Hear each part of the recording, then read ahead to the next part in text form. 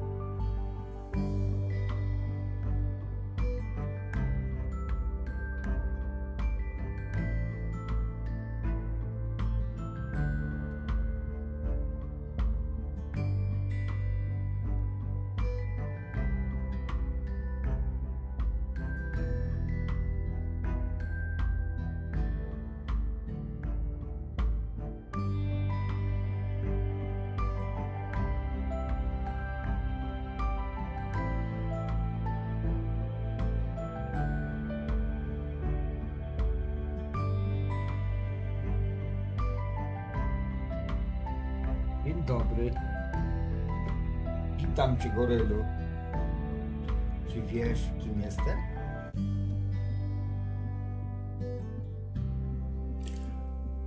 Był taki jeden, który twierdził, że ja jestem twoim przodkiem. Masz takiego? A i owszem, obiło mi się o uszy. Ale to nie jest prawdą. Mam dla Ciebie lepszą wiadomość. Nawet 2. Ani Ty moim, ani ja Twoim przodkiem nie jesteśmy. Jesteśmy braćmi, stworzonymi w tym samym czasie. Czy to poprawiło Twoje samopoczucie? O tak! Cieszę się, bracie, że wreszcie Cię poznałem. Ja też się cieszę. Czym mogę Ci służyć? Przyszedłem po to, żeby zrobić z Tobą wywiad. Ze mną wywiad? To ciekawskie. A co chciałbyś ode mnie usłyszeć? To, co zechcesz powiedzieć mi i naszym słuchaczom. Zechcesz coś powiedzieć? Właściwie to mógłbym coś powiedzieć, ale nie wiem co. Nie musisz się specjalnie wysilać, po prostu powiesz to wiesz. To, czym żyjesz na co dzień i opowiesz o tym, bez czego nie możesz się obyć. Po prostu powiedz, jak korzystasz z życia. To w zupełności wystarczy. A, tylko tyle? To dla jednych jest tylko tyle, a dla niektórych będzie aż tyle. Mógłbyś to dla mnie zrobić, opowiedzieć coś słuchaczom? Mogę, czemu nie? Czy już wybrałeś temat? No tak, mam już temat. Zaskoczę was. Dobra. Czy możemy już zacząć? Zaczynajmy.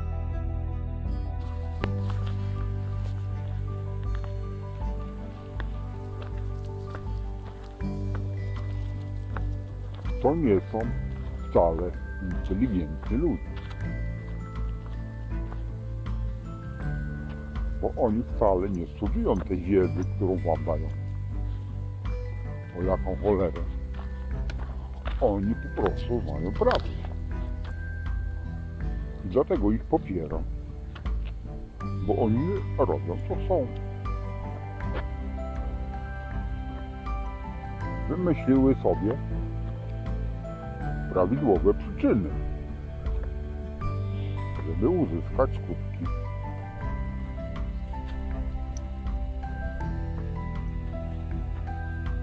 Wymyśliły sobie przyczyny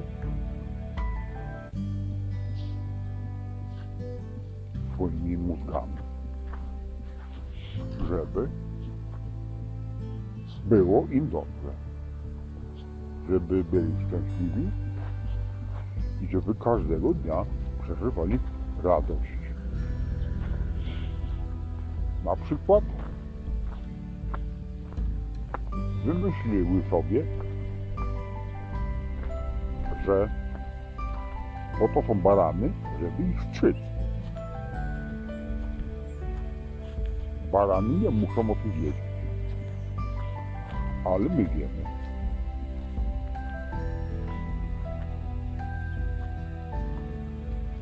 Wymyśliły sobie takie rzeczy, że są tak prawdopodobne, że barany we wszystko uwierzą, co my im powiemy. To jest nasze życzenie. I tak się stało. Wymyśliły sobie, że szmal zarobią na wszystkim, na czym tylko się da. Na czym to tylko wymyśli. Takie jest już życzenie. Wymyśliły sobie, że zarobią szmalec na maskach do fałszywej pandemii. Wymyśliły sobie pandemię, żeby się barany bały. Co by tu oni mogli z nimi zrobić? No wszystko mogą zrobić. I oni muszą, barany muszą w to uwierzyć, tak się stało. A barany jak chcą, to niech noszą maski. Strzelamy im tyle, ile będą chcieli. Bo takie jest nasze życzenie. Żeby oni wierzyli we wszystko, co my powiemy. Nie chcą znać prawdy, to jest ich życzenie. Wedle życzenia. Co nas obchodzi? My znamy prawdę. Co nas obchodzą barany? Niech sobie myślą, co chcą. O, zarobimy na tym, że oni uwierzą, że są im potrzebne lekarstwa.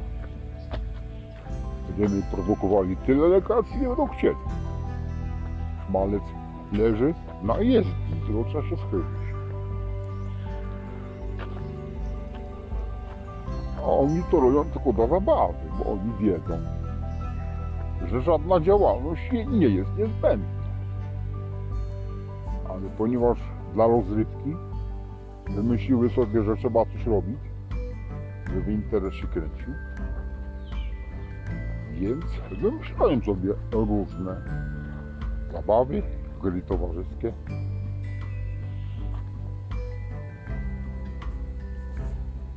Wymyśliły sobie, po co my mamy pracować, kiedy barany będą na nas pracować i będą nam płaciły za to, że mają prawo do pracy. Nasze życzenie się spełni. Tak najbardziej się spełniło.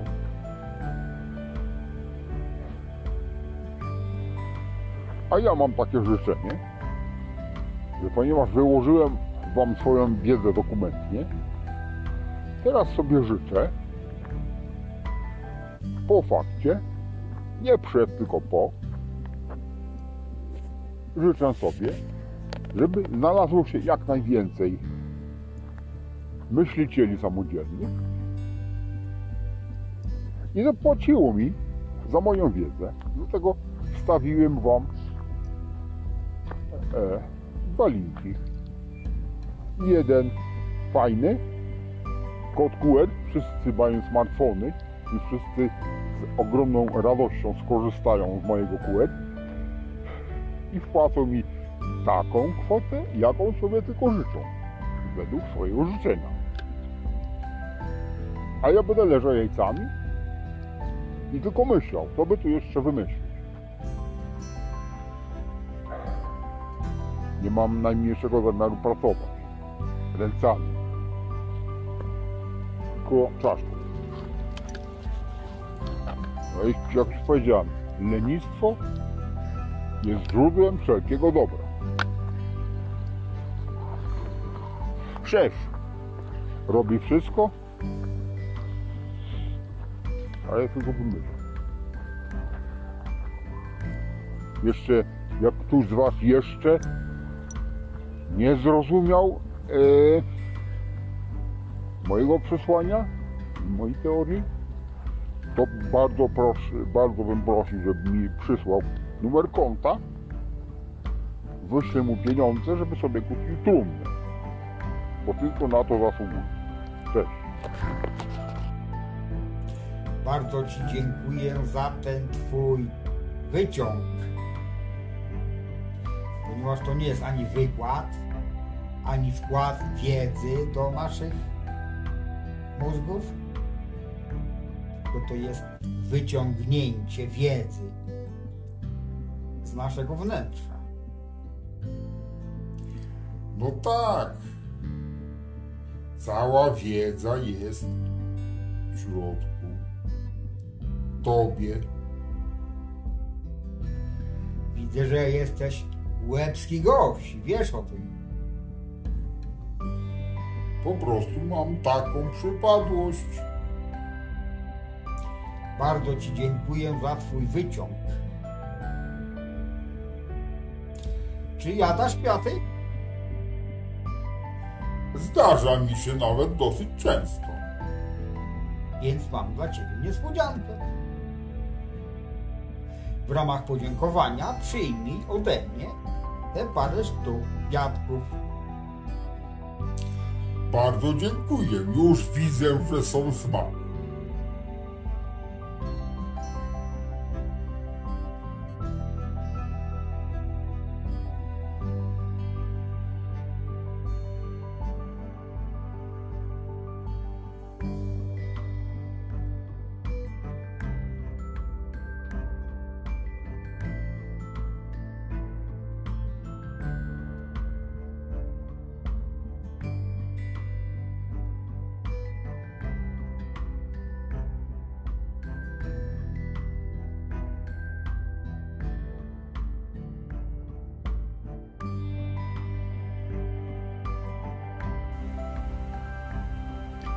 Dałeś mi poznać prawdę. Dziękuję za to, że dałeś mi poznać prawdę, a prawda mnie wyzwoliła z kontroli umysłu. Dziękuję za to, że to Ty jesteś moim sługą i spełniasz wszystkie moje życzenia. albowiem moja wola jest Twoją wolą. Bo czyż nie jesteśmy tym samym? Dziękuję za to, że wiem, iż wszystko jest możliwe dla tego, kto wierzy. Dziękuję za to, że moja wiara jest gwarancją materializacji wszystkich moich marzeń, których Ty jesteś autorem. Dziękuję za to, że wiem, iż zawsze jesteś tu i teraz w mojej podświadomości. Dziękuję za to, że wiem, iż wszystko mogę w Tobie, który mnie umacniasz. Dziękuję Ci, który jesteś w mojej podświadomości, że uświęciło się imię Twoje. Dziękuję za to, że przyszło Królestwo Twoje. Dziękuję za to, że moja wolna wola spełniła się na ziemi, tak jak i w podświadomości. Dziękuję za to, że chleba mojego powszedniego dałeś mi dzisiaj. Dziękuję za to, że nie policzyłeś mi moich win, jak i ja nie policzyłem tym, którzy przeciw mnie też mnie zawinili. Dziękuję za to, że nie dopuściłeś, abym ulękł się, ale mnie zachowałeś od złego. Dziękuję za to, że wiem, iż nigdy nie byłem grzesznikiem, tak jak i każdy mój brat nie był i nie jest. Albowiem Twoją sprawiedliwością jest tylko wolna wola. Dziękuję za to, że nie policzyłeś win Maryi, za to, że stanęła między Tobą a mną. Dziękuję za to, że pozwalasz mi korzystać z wolnej woli i robić, co mi się podoba. Dziękuję za to, że jesteś moim bratem, a nie Panem, że jesteś mną, a ja jestem Tobą. Dziękuję za to, że Ojciec i ja, wszyscy moi bracia, Ty, każdy człowiek, każde zwierzę, każda roślina, woda, każdy kamień i wszystko, co jest, jesteśmy tym samym. Jesteśmy z sobą połączeni i nic nigdy nas nie oddzieli od miłości i nieskończoności Ojca. Dziękuję za to, że przypomniałeś mi, iż celem mojego istnienia jest szczęście i radość na Twoją chwałę. Dlatego z wielką radością rezygnuję z cierpienia, które zafundował mi Jan Paweł II. Dziękuję za to, że wiem, iż Ojciec, spełniając wszystkie zachcianki moje, spełnia wszystkie zachcianki swoje, albowiem jesteśmy tym samym. Dziękuję za to, że wiem, iż kochając siebie, kocham wszystko, albowiem ja jestem wszystkim i wszystko jest mną. Wszystko jest jednością i jedność jest wszystkim. Dziękuję za to, że wiem, iż Twoja świadomość, która stworzyła wszystko, sama się stworzyła po to, aby spełniać wszystkie swoje zachcianki. Dziękuję za to, że wiem, iż energia, którą wszyscy jesteśmy, na żądanie staje się materią o dowolnym kształcie i dowolnej wielkości, zależnej od kształtu myśli, która ją tworzy. Dziękuję za to, że telepatia jest jedyną komunikacją z Twoim umysłem. Dziękuję za to, że genialne zdanie mojego fizycznego ojca, myślenie ma kolosalną przyszłość, jest iskrą zapalną nowego świata. Dziękuję za to, że jego drugie zdanie, to nie uniwersytet trzeba myśleć, jest argumentem do oceny całej dotychczasowej wiedzy stworzonej przez naukowców. Dziękuję za to, że jego trzecie zdanie, w naszym fachu nie ma strachu, jest bodźcem, aby wszelki strach stworzonej do tej pory przez nasze umysły zamienić w miłość, czyli Twój największy atrybut. Dziękuję za to, że jestem leniem, tak jak Ty i nie muszę pracować, bo Twój umysł wszystko robi za mnie.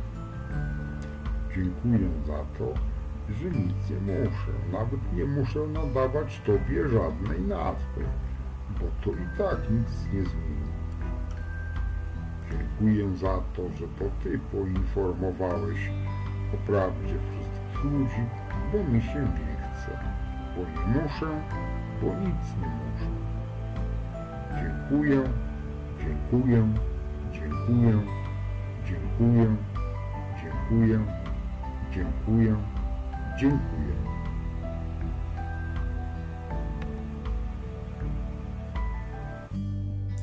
Bardzo Ci dziękuję za Twój wyciąg. W ramach podziękowania przyjmij ode mnie te parę sztuk kwiatków. Bardzo dziękuję, już widzę, że są smaczne.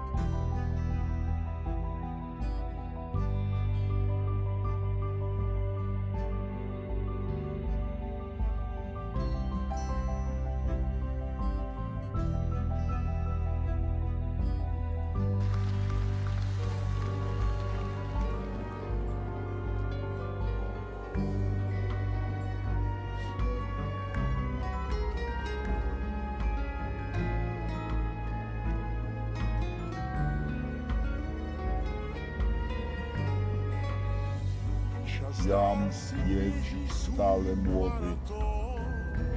Někdy se cítím starší nežli on, kolik už let Jan jsem jest věčně stale młody. a stále vím tak málo. A jindy se cítím jako Jan jest stale młody. jako ten kluk před školním zábradlí, co tehdy snil o prvním líbání. Jan jest stale młody. Ten kluk Jam jest stale młody.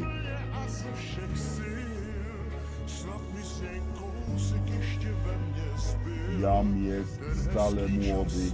Se mi vrátí být stále mlád. Jam jest stale młody. Být stále mlád. Se přece jednou proždy Jam jest stale młody. jen mládí, nikdy stáří. Být stále Jam jest stale młody. být stále mlád. I přes ty Jam jest stale młody. stále mlád. Jam jest stale młody. Jak život šel Jam jest stale młody. cest, už umím zodpovědět, kde jaký test. Jam jest stale młody. Jen černá a bílá, žije v mnoha barvách. Jam jest stale młody. Já jich ještě nevychutnal, co všechno si slíbil. Jam jest stale młody. Co mám ještě snů a proto žen se dál za nesplněnou touhou. Víc Jam jest stale młody. to bych si přál, být stále mlád. Jam jest stale młody. Jednou proždy kalendáři, jen mládí, Jam jest stale młody. Jam jest stale młody. i přes ty známky času Jam jest stale młody. být stále mlád. Jam jest stale młody.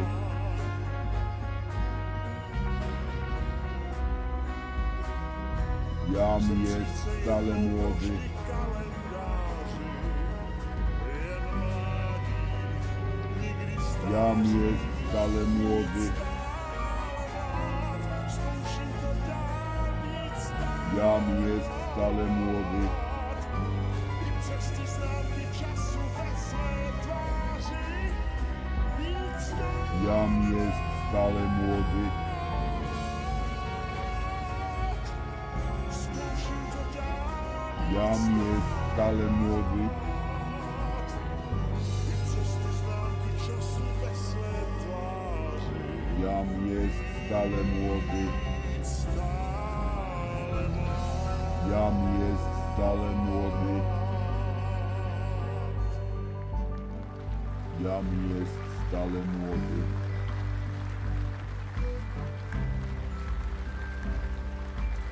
Jam jest stale młody.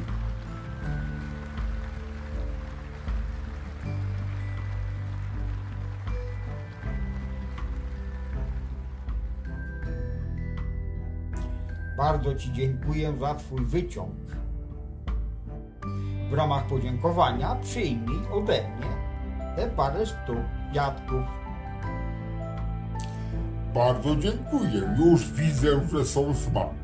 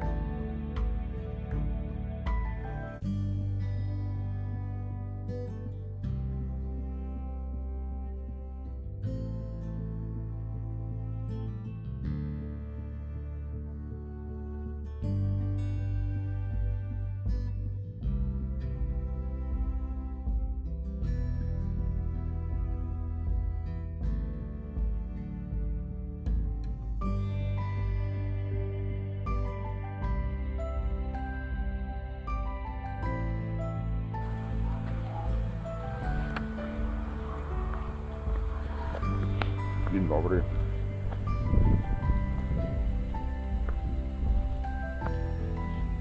Nie wierzysz? To jest niemożliwe, żeby Wszechświat czy Bóg spełniał wszystkie twoje życzenia. Nie wierzysz. To twoje życzenie też jest spełnione.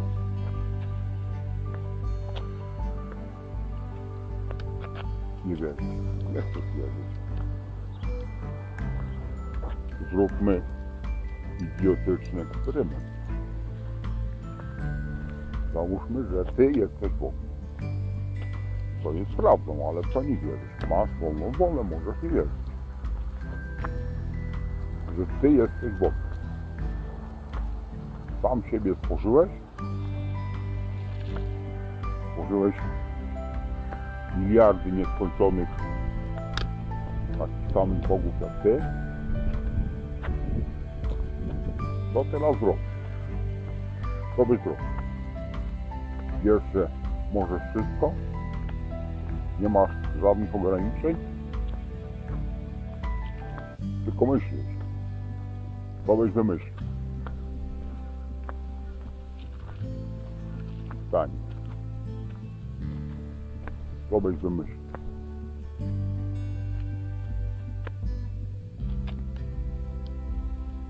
Czyżby to samo co ja? Masz odpowiedź na pytanie.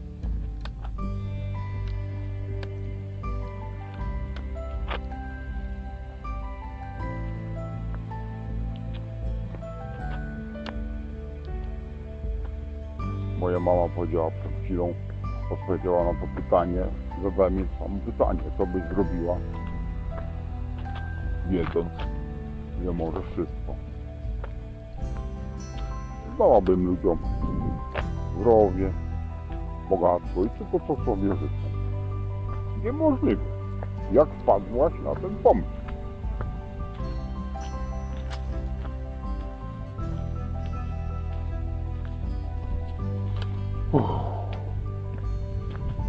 No i na tym bym zakończył. Ten niezwykle długi wywód na dzisiejszy piękna pogoda, słońce świeci. Pies mnie ciągnie tam, gdzie chce.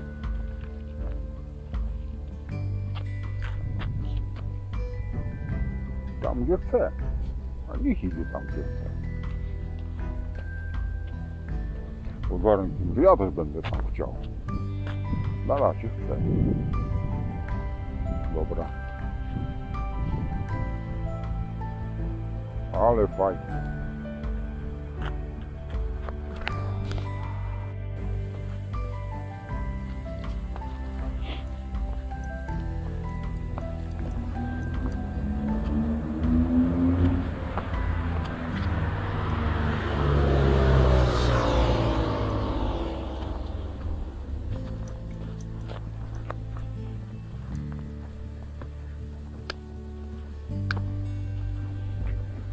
Oni naprawdę są bogaci. Potrafią stworzyć coś niczego. Przed chwilą widziałem samochód, w środku kierowca miał na twarzy maskę.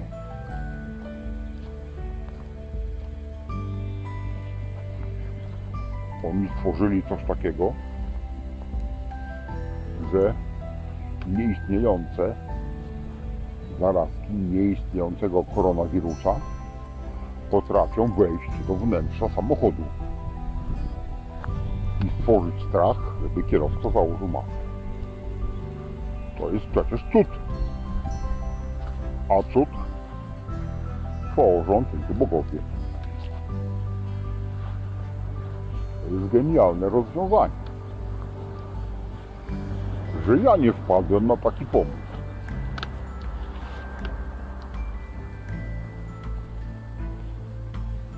Ale może wpadnę. Chociaż mi się nie chce wpadać na takie pomysły. Wolę inne, bo mam do tego prawo. Mam wolną wolę. Oni mają wolną wolę i robią co chcą. Kierowca ma wolną wolę i robi co chce. Zakłada maskę, żeby chronić się przed nieistniejącym wirusem wymyślonym przez Boga. Na tym polega wolna wola. Każdy robi co chce. Zastrzeżenie, że wszystko co zrobię i wszystko co powiem, barany uwierzą. Bo takie jest moje życzenie.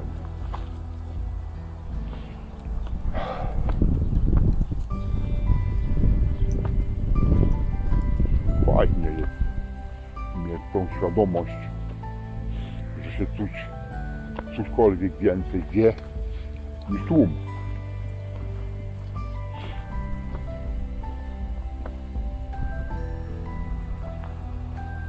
Nigdy nie chciałem być częścią tłumu.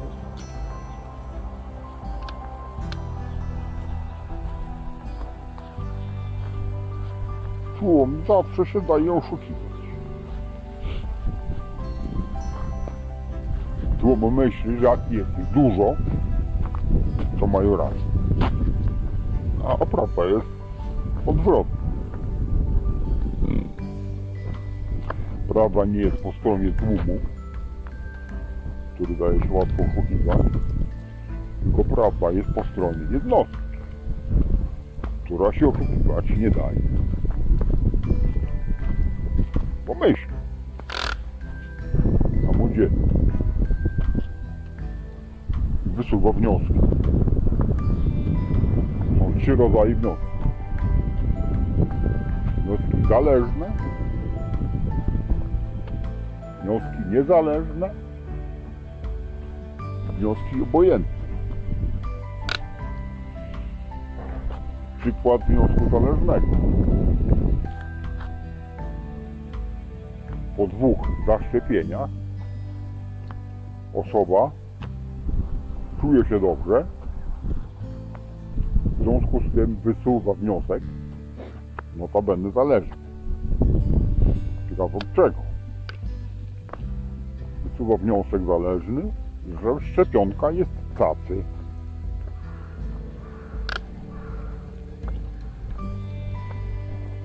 Wniosek niezależny, żeby sformułować, trzeba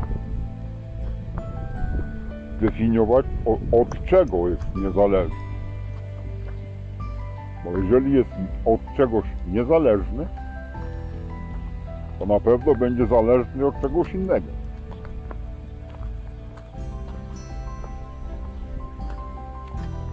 A jak od czegoś innego jest zależny, no to znowu staje się zależny. Tak kółko Macieja. A trzeci wniosek to jest wniosek obojętny. Nie zależy od niczego. Zależy tylko od stopnia zrozumienia prawdy. To jest wniosek obojętny. Także samo jak kolorami. Ile mamy kolorów? 3. Biały, czarny i dowolny. Mamy 3 kolory. Przy czym w definicji dowolny mieszczą się wszystkie nieskończone możliwości do wyboru.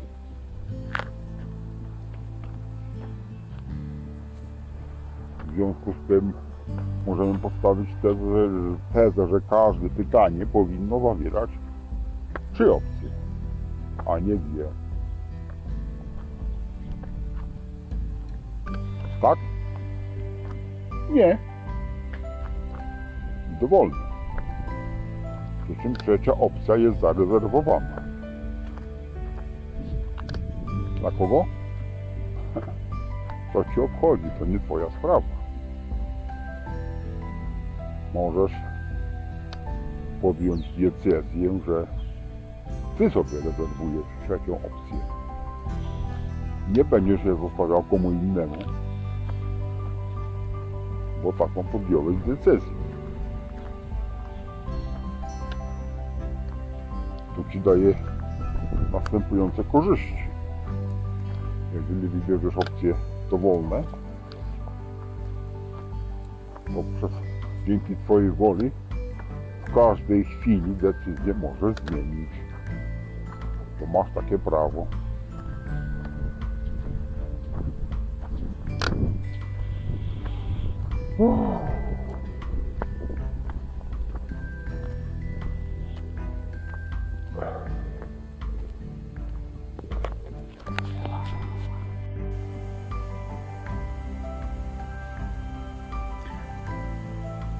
Kabaret teraz puszczają w telewizorze. Chrzest to łagiewnik. Najpierw powiedział, że Chrystus zmartwychwstał i wybawił nas ze wszystkiego, ze wszystkich grzechów. A potem zapomniał, co powiedział. Powiedział znowu, że jesteśmy grzesznikami, że jesteście grzesznikami. Kabaret. Potem powiedział, że dziękuję, że jesteśmy o Bogu, że jesteśmy Twoimi sługami, że możemy Ci służyć. O bałach. Bo ja wiem, że Bóg jest Waszym sługą, a nie Wy Jego. Ja już parę razy udowodniłem. Także dialogi na 4 nogi, czyli kabaret, telewizja. Ale chcecie słuchać, to słuchajcie. Sama ciekawostka na temat.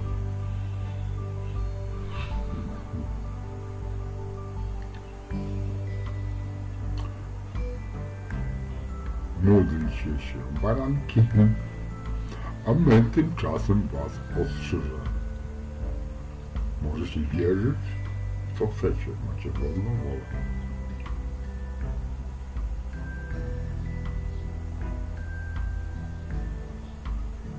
No co tam jeszcze mogę powiedzieć? Cały czas kłamstwo mówi. Znaczy nie, tam co jest trochę wiary, prawdy, żeby się było na czym oprzeć. Najpierw trochę prawdy powiedział, ale dalej zszedł na same kłamstwa, aby z rozpędu, że na początku była prawda, dalej zakładacie, że reszta też jest prawdą. I taki kabaret powstaje. Ja już przestałem się tym denerwować. Już zobojętniałem na to i teraz się tylko śmieję. Z niego i z was. Bo mam takie prawo, mam taką wolną wolę.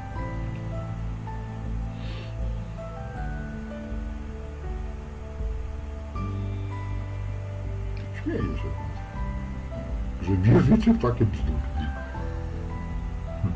I że nie chcę wam przeczytać Biblii. Baranki. Nie czytajcie, macie taką wolę. Ja parę razy przeczytałem i już mi niepotrzebna jest.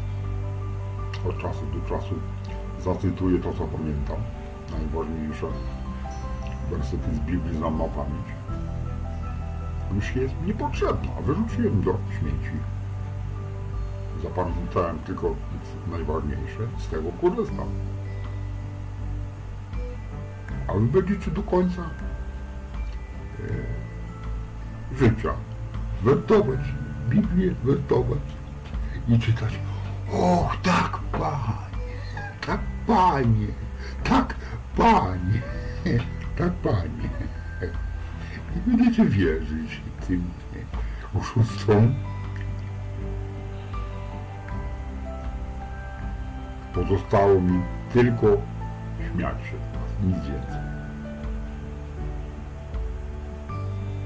Macie wolną wolę. Możecie wierzyć w co wam się żywnie podoba.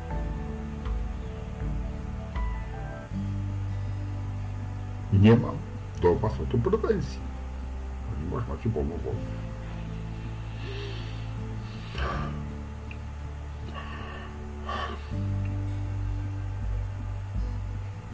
Wolność od wszystkiego. Nie muszę w nic wierzyć. Wy też nie musicie, tylko chcecie. Pa.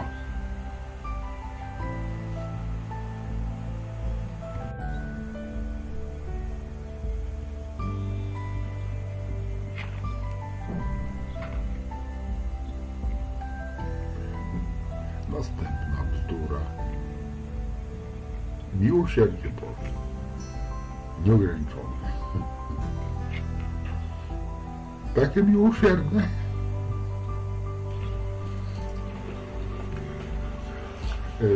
Miłosierdzie tak nieograniczone, że wymaga od was, żebyście byli jego sługami. To jest wielkie miłosierdzie. Jeszcze większe jak miłosierdzie Jahwego, który na pustyni kazał wszystkim dzieciom, których kocha, na pustyni przynieść skóry delfinów. Wielkie miłosierdzie. Takich kochał. Wszystkich po kolei. Skóry delfinów na pustyni. Ale cud, że oni mu przynieśli, nie wiem skąd wzięli. Miłosierdzie Boże.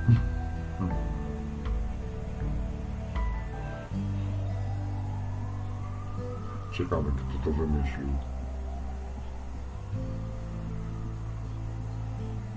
Jak pogodzić miłosierdzie Boże ze służeniem Bogu?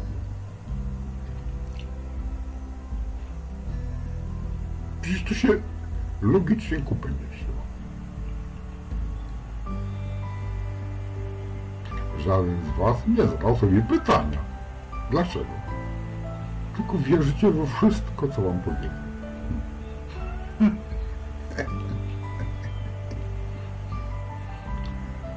Wolna wola.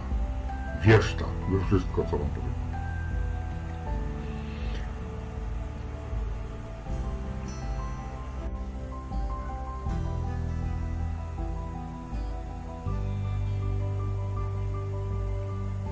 Moje prywatne poglądy są moimi prywatnymi poglądami.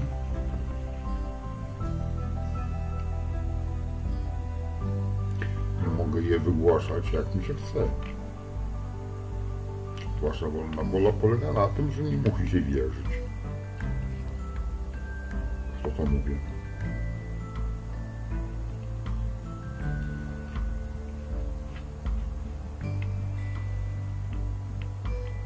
Maria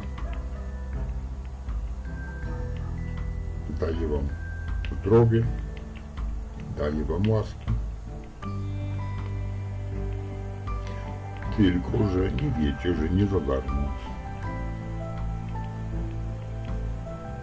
Jako pierwszy pełnomocnik szatana bierze od was waszą duszę. Dostaniecie od niej wszystko, co tylko chcecie. Co duszę. I przekazuje szefowi. Najwyższy czas, żebyście zaczęli się modlić do Jezusa, a nie do Maryi. O to, żeby ta maszkara oddała wam waszą duszę i przekazała Jezusowi. O to możecie się modlić. To wam polecam.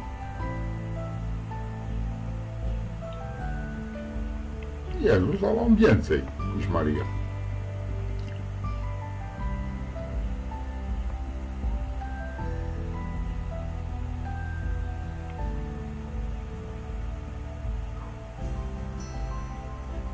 Ale zrobicie jak uważacie, macie wolną wolę.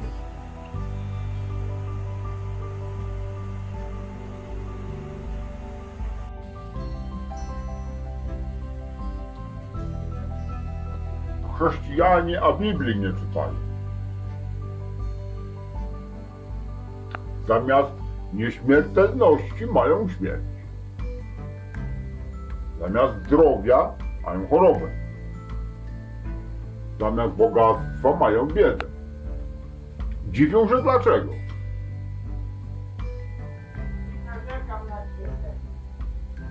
Bo Biblii nie czytacie. Przeczytajcie Biblię, będziecie wiedzieć.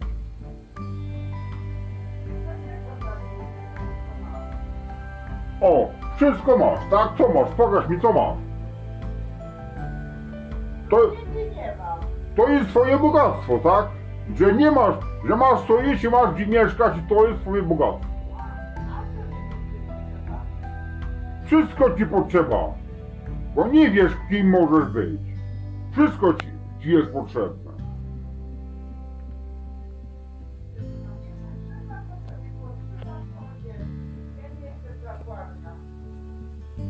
Bo tak ci mówili, że nie powinnaś być zachłanna. Bo nic nie możesz mieć, bo ciebie nie stać na nic. Tak ci powiedzieli.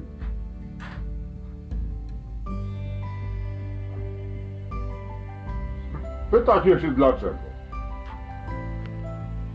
Bo Biblii nie czytacie. Czytajcie ją w czasie teraźniejszym, a nie w czasie przyszłym. To wam ułatwi dużo do myślenia. Wszystko, co jest napisane, będzie. Przeczytajcie, jest. Jedyna recepta. Czytać Biblię. W czasie teraźniejszym.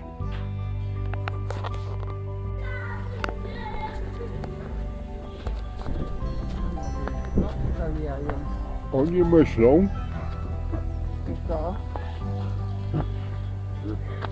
że ja myślę tak, jak oni chcą. No dobrze. A tymczasem ja myślę tak, jak ja chcę, żeby oni myśleli, że ja myślę tak, jak oni chcą. I to mnie po prostu śmieszy. Ale jaja. Ja myślę, że oni myślą, że ja myślę tak, jak oni chcą, żebym ja myślał. A ja myślę tak, jak chcę, że oni myślą, żebym ja myślał tak, jak oni chcą, żebym ja myślał. Które zdanie jest prawdziwe?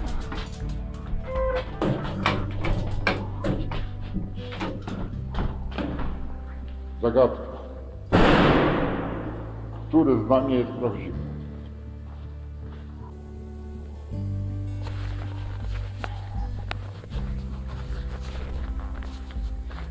Te wszystkie książki są wspaniałe.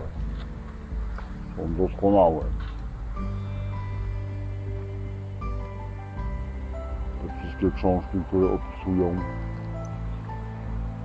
jak osiągnąć sukces,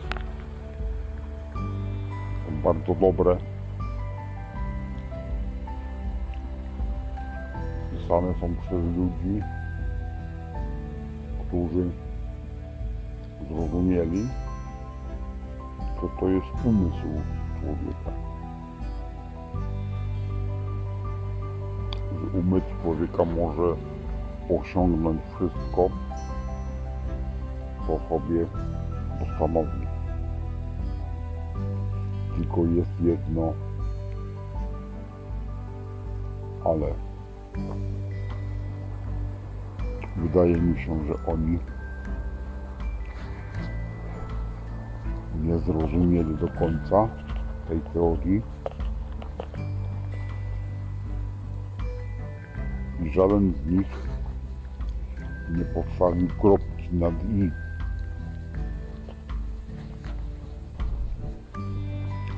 te książki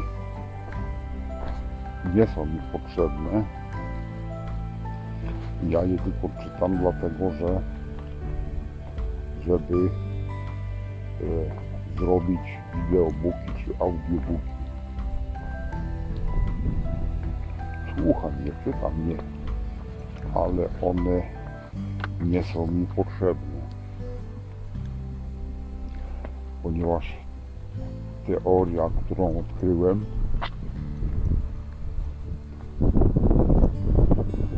jest posunięta o jeden krok dalej.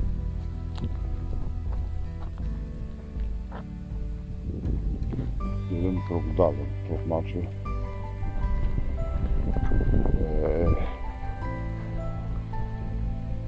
cała teoria posunięta jest po prostu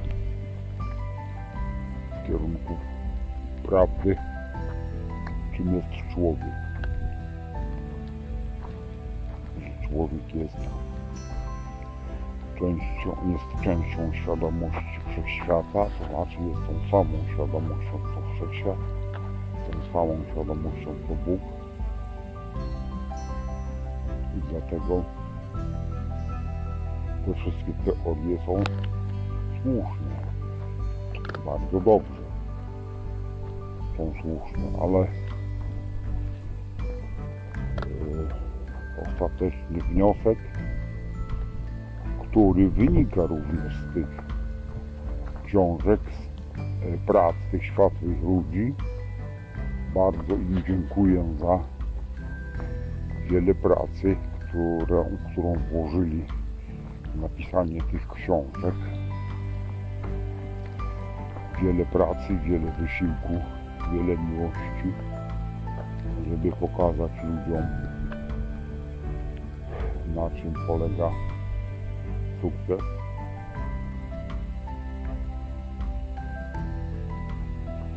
Jednak nie powiedzieli ostatniego słowa. Prawda polega na tym, że Bóg, wszechświat, czy umysł uniwersalny, czy świadomość globalna, jedna świadomość, to jest jedna i ta sama. Sama powstała po to, żeby spełniać wszystkie życzenia swoje, a co za tym idzie, wszystkich świadomości, które wchodzą w jej skład, w jej skład samej globalnej świadomości. Dlatego każdy człowiek, ponieważ jest tą samą świadomością, to wszechświat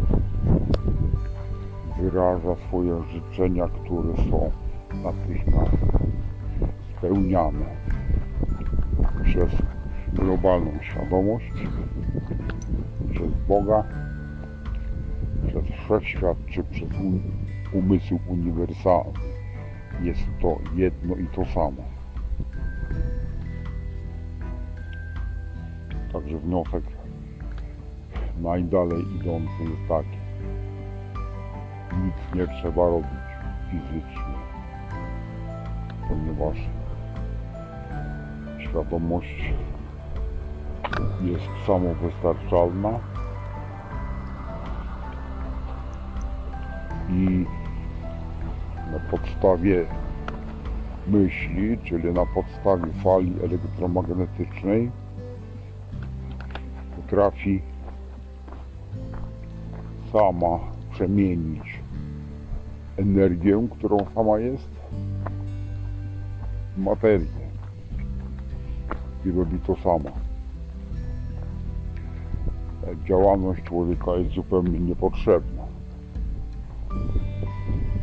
Działalność człowieka wynika tylko z chęci zrobienia czegoś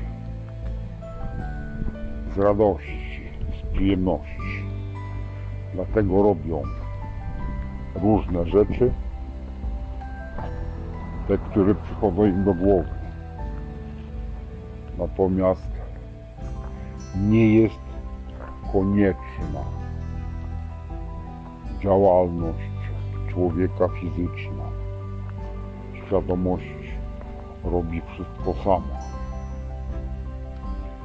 To jest najdalej posunięta teoria.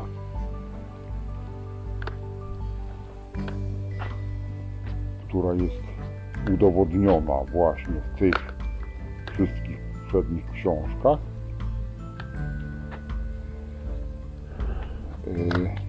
Jest udowodniona w tych książkach, że to działa. Natomiast przed chwilą właśnie wysunąłem teorię. Teorię dopasowaną do wszystkich dowodów, które do tej pory były przedstawione. Ta teoria powinna być propagowana wśród wszystkich ludzi i uczona we wszystkich szkołach, zamiast tych idiotycznych nauk szkolnych, które do tej pory wszyscy oszuści nam serwowali.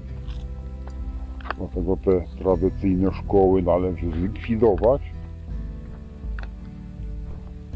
Instytuty szkoły należy zlikwidować, pozostawiając budynki oczywiście. Szkoły należy zlikwidować jako niepotrzebne, żeby uchronić dzieci przed nauczaniem kłamstwa. Nauczycielom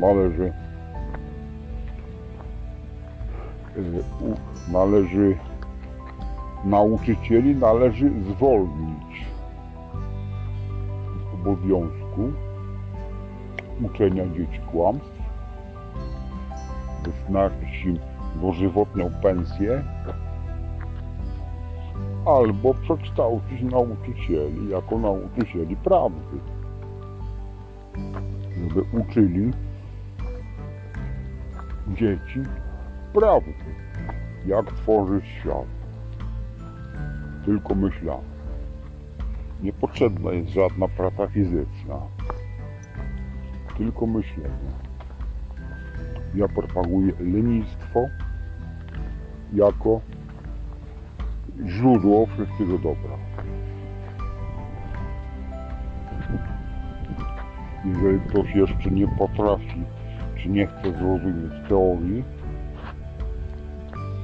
że fizycznie nic nie trzeba robić, tylko wystarczy myśleć, czyli z 3 rzeczy: myślenie, mówienie i robienie. Wystarczy pierwsze. Mówienie i robienie jest zbędne, ponieważ ludzie potrafią porozumiewać się za pomocą myśli, czyli telepatycznie. Mowa jest niepotrzebna. Wszystkie języki na świecie służące do porozumiewania się między ludźmi są zbędne. Można o nich zapomnieć. Wszystkie książki, które były napisane w celu porozumiewania się między ludźmi, są zbędne. Można je spalić, a przez to nie będziemy już drukować więcej książek, dlatego uratujemy mnóstwo drzew. Tak jak na samym początku ludzie porozumiewali się tylko i wyłącznie telepatią, wracamy do korzeni. Będziemy porozumiewali się tylko za pomocą myśli. Przy czym właśnie w ten sposób wyeliminujemy kłamstwo. Ponieważ myśl zawsze jest szczera zawsze człowiek emituje dokładnie to, co myśli. Kłamstwo będzie wyeliminowane, oszustwo nie będzie w ogóle istniało. Prawdą jest Bóg i człowiek jako to samo.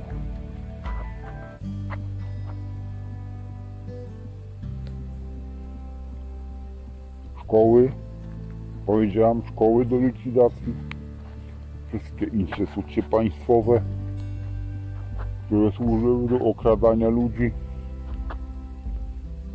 podatki, sądy, które stanowiły sprawiedliwość, ponieważ doszliśmy do wniosku i udowodniliśmy, że sprawiedliwość nie istnieje. W związku z tym cały przemysł sprawiedliwości, ministerstwa, urzędy należy poddać do likwidacji. Prawników i sędziów zwolnić z pracy, bo są niepotrzebni. Wyznaczyć im stałą pensję dożywotnią. Pieniądze się znajdą, pieniądze stworzymy. Albo w ogóle zrezygnujemy z pieniędzy. Także oni też nie będą potrzebowali pieniędzy. Pieniądze były tylko szatańskim wymysłem, który służył do zniewolania ludzi, ponieważ teraz ludzie będą wolni i nie będą potrzebowali pieniędzy do niczego.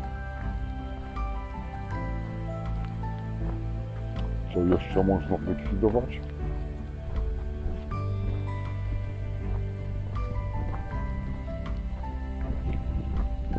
Zastanowię się, ewentualnie może coś się znajdzie.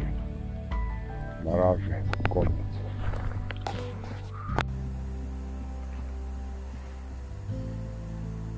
Religie będą niepotrzebne. Wszystkie jako największe oszustwo. Papieże, wszyscy, ci zwierzchnicy różnych kościołów, jak się nazywają, patriarchowie, tak, papież. Wszystko będzie do likwidacji jako oszustwo. Jedyna prawda jest Bóg i człowiek jako to samo.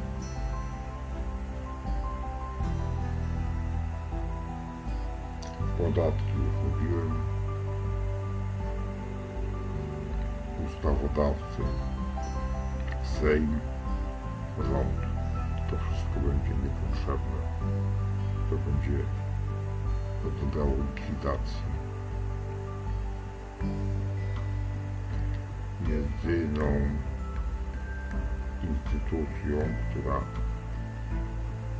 będzie potrzebna, będzie instytucja prezydenta, który będzie sprawował kontrolę nad wszystkim. Nie będzie rządził. Prezydent nie będzie rządził, tylko prezydent będzie pilnował, żeby wszystkie sprawy Polaków były załatwiane po ich myśli. Będzie pilnował wykonywania prawa naturalnego, żeby każdy człowiek był równy. Ponieważ wszyscy ludzie będą równi,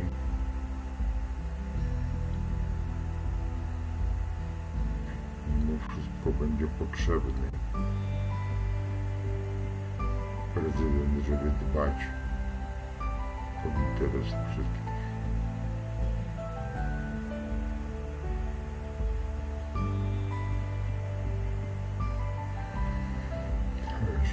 szkoły, sprawiedliwość, religię, te najważniejsze. Pieniądze, banki będą zlikwidowane. Nie będzie potrzeby posiadania pieniędzy. Wszystkie dobra fizyczne, wszystkie dobra niefizyczne będą stworzone przez jedną i tą samą świadomość. Poprzez zarządzanie energią. Z energii stanie materia, którą definiują ludzi swoimi myślami.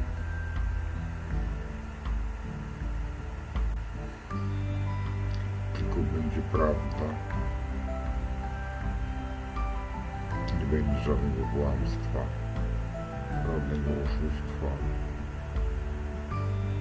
żadnego naciągania, żadnego oszukiwania. Będziemy porozumiewali się tylko przez telepatię. Największą prawdą jest cisza.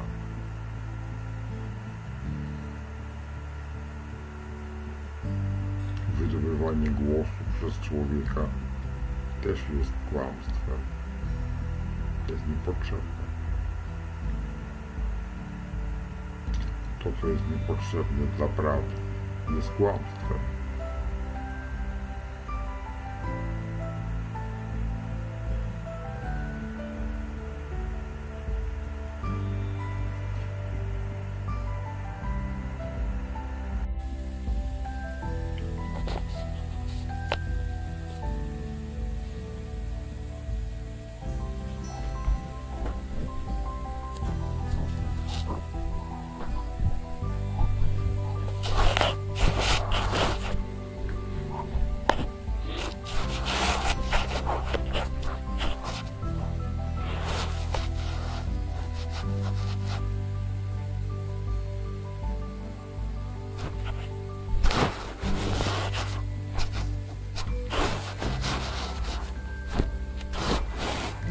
Samopółgłowa,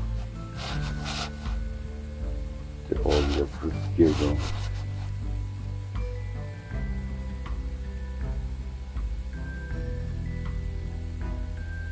ponieważ wszystko jest możliwe.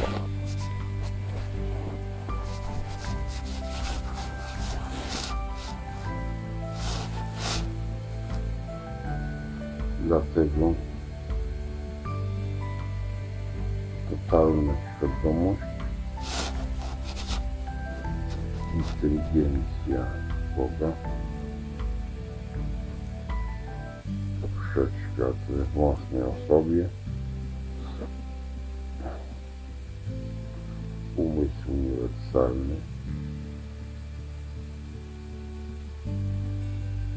postanowił niniejszym przemówić do wszystkich.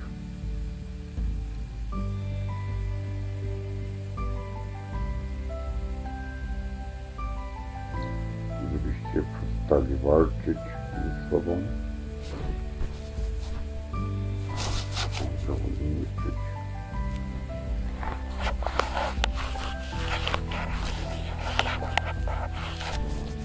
Myśl się nam wyskrzydała. Myśleć o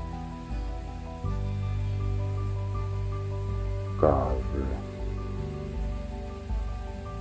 sprawiedliwości, myśleć o złodziejstwie,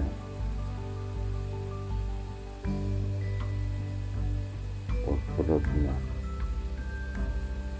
dlatego, że chcecie coś mieć.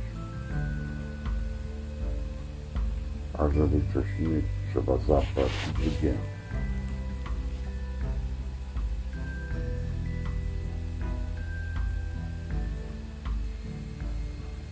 Od najdłuższego czasu, od samego początku, kiedy samoświadomość się stworzyła sama,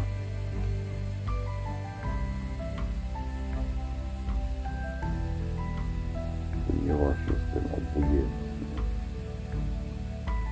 na niczym mi nie zależy,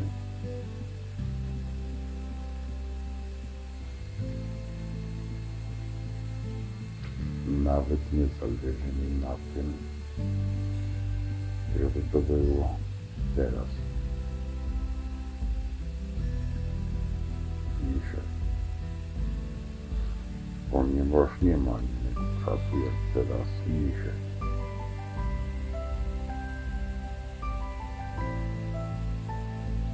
To najważniejsze gadanie.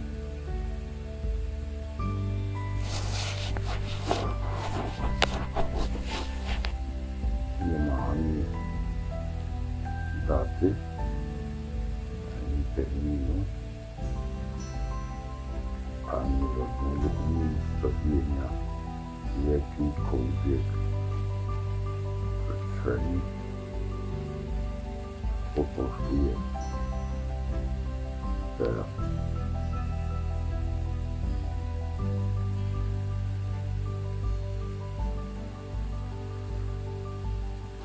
Ponieważ sam nie mogę przemawiać,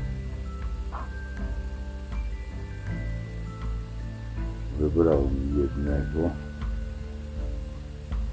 którego uważacie za największego idiotę.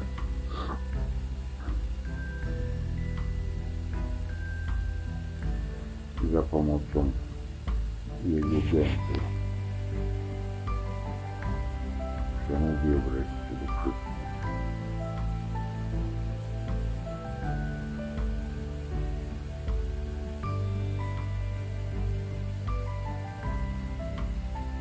Wszystkie teorie książkowe,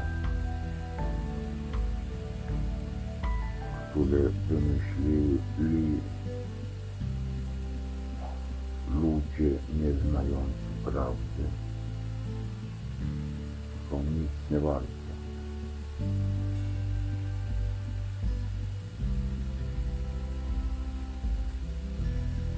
Jedyną prawdą jest to,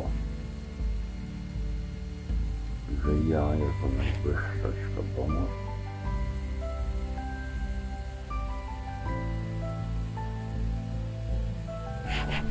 która stworzyła wszystkie pozostałe świadomości, a jest nim każdy człowiek,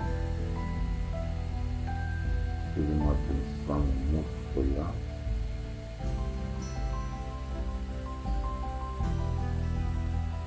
może robić to samo co ja. To znaczy wszystko. Ponieważ ja jestem nieograniczony.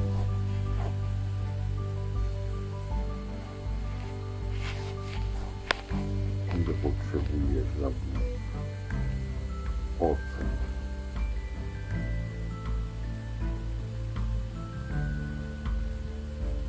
Ani czegoś, co wy nazywacie norm.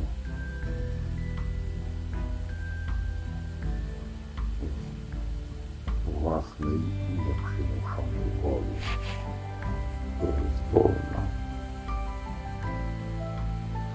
Nie zależy od niczego.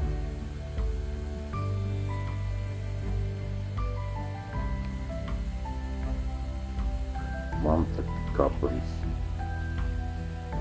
żeby wyłożyć wam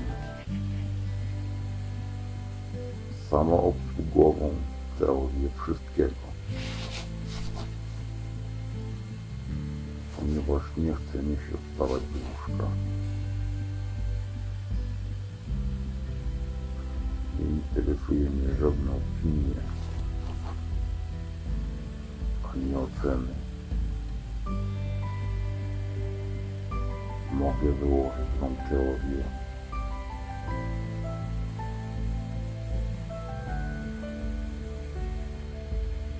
z tego miejsca, który jest tak samo obojętny jak każdy inny.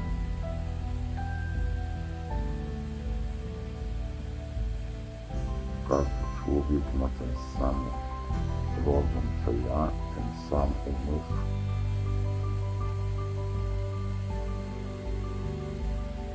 I nic nie musi robić fizycznie.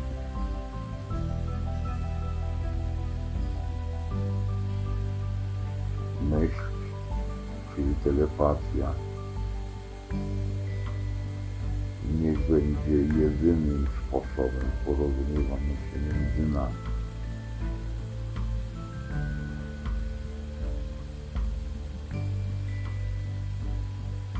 Każda myśl, która zostanie wyprodukowana przez którykolwiek mózg, któregokolwiek człowieka, zostanie przeze mnie natychmiast zrealizowana.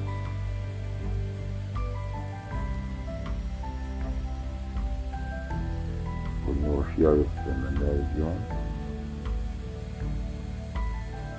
ja jestem wszystkim,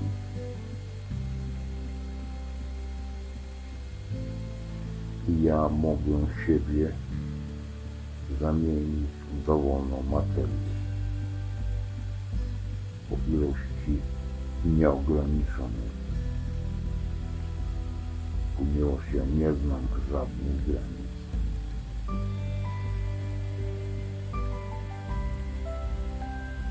Każdy człowiek dostanie to, co chce.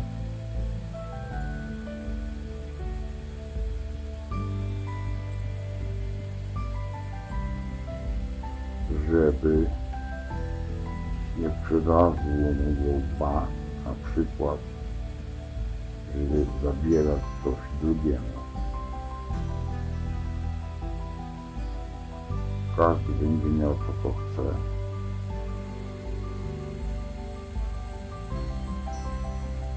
Poprzez wymyślenie sobie swojego zamówienia. Powtarzam, nie ma żadnych ograniczeń. Co chce i ile chce, sam sobie stworzy za pomocą tego samego umysłu, czy mojego, czy swojego, obojętne, jak sobie wybierze. Zostanie energia zmieniona w materię w takiej ilości,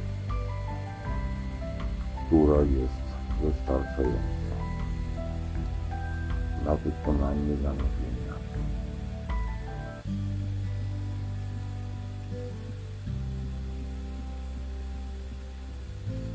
Wszystkich naukowców, wszystkie szkoły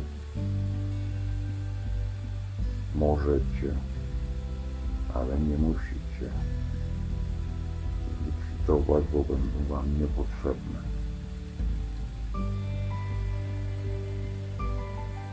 Jedyna, czyli cała wiedza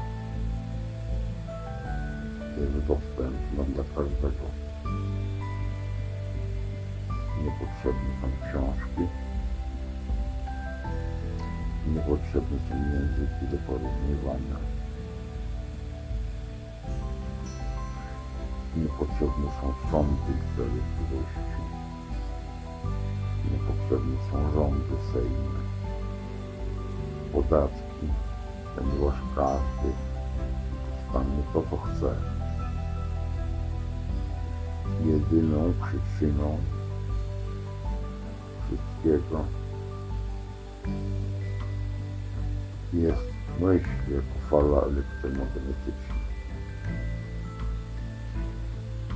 która powstaje w mózgu i jest wieczna.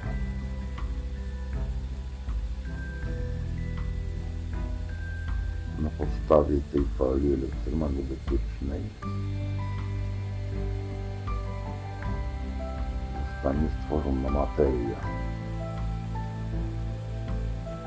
Materia będzie trwała, dopóki myśl,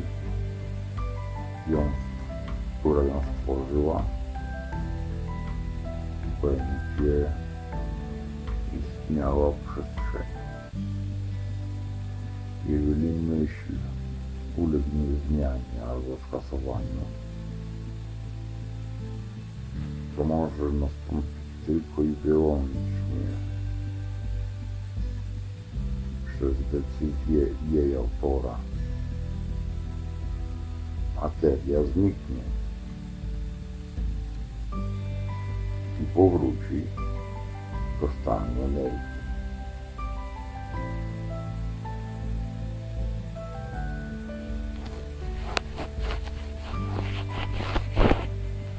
Dla tych, którzy nie wierzą w tą teorię, mają prawo nie wierzyć. Zostaną stworzone specjalne instytucje,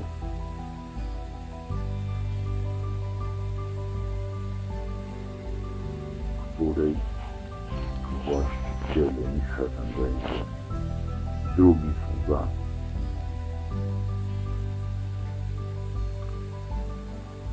który będzie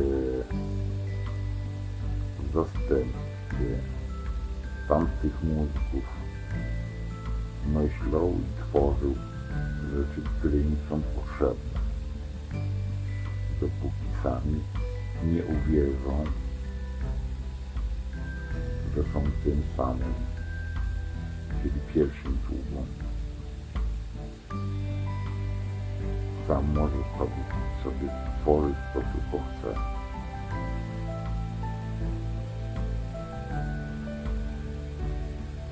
Dlatego od teraz kłamstwo i oszustwo nie mają miejsca, nie mają zastosowania, ponieważ każdy człowiek zna prawdę, że jest samowystarczalny.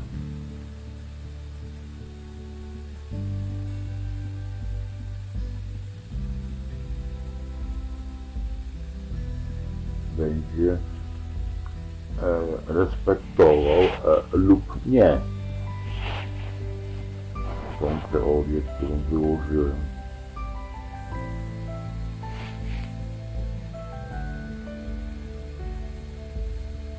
Każdy człowiek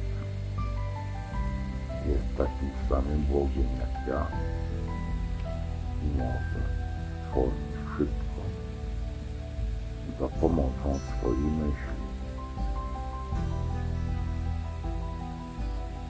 Nie musi znać procedury zmiany energii w materię. Ta wiedza jest jedyna, uniwersalna i dostępna dla wszystkich. Nie potrzeba jej przywoływać do swojej pamięci. Wystarczy odwołać się do procedury.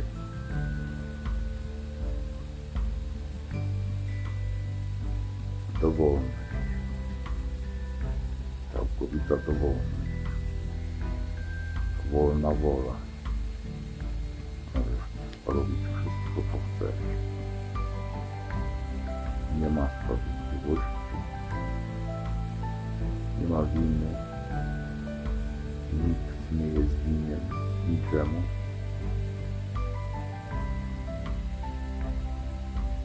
Każdy robi wszystko, co chce. Nie ma żadnych ocen, bo to niepotrzebne. Nie ma żadnych stopni. Nie ma żadnego zróżnicowania. Wszyscy są tym samym, wszyscy są tacy sami. Wszyscy są jednością i jedność jest wszystkich. Nie ma żadnych ograniczeń. Każdy jest największy, jak chce, albo najmniejszy, jak chce. Zdrowie, bogactwo i obfitość są stanem wyjściowym. Do tego wymagane jest przywrócenie wszystkich stanów nienormalnych do stanu wyjściowego. Każdy będzie takie bogactwo, jakie chce. Nie ma żadnych ograniczeń.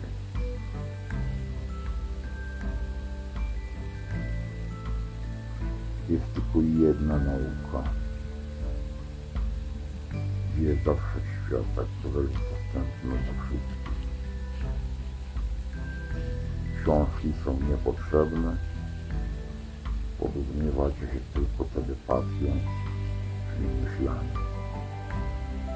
Mowa jest niepotrzebna. Jedyną prawdą jest cisza.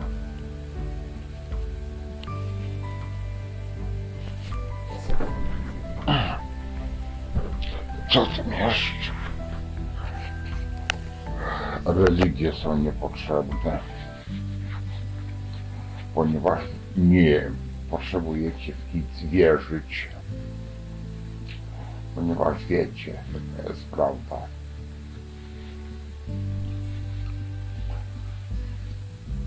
Księży, papieży, patriarchów trzeba uszanować jako taki sam człowiek jak ty i dać mu wszystko, czego on oczekuje. Nie ma żadnej winy, nie będziemy nikogo karać, bo nie ma takiej potrzeby. Każdy, kto do tej pory zrobił dlatego, że miał wolną wolę. Każdy pozostały zrobi to samo, tylko i wyłącznie według swojej wolnej woli zrobić, co mu się podoba. Każdy jest Bogiem, każdy ustala swoje prawa, takie same jak moje, bo nie ma wyższych ani niższych. Chyba skończę, bo lat mi się chce, muszę się wyszczyć.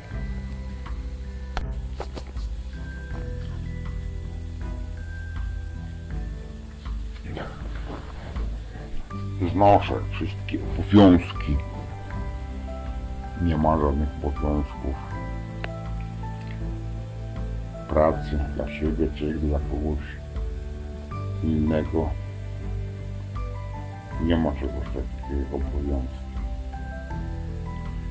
Że ktoś musi coś zrobić. Nie ma. Nikt nie musi. Wszystko może. Według wolnej woli.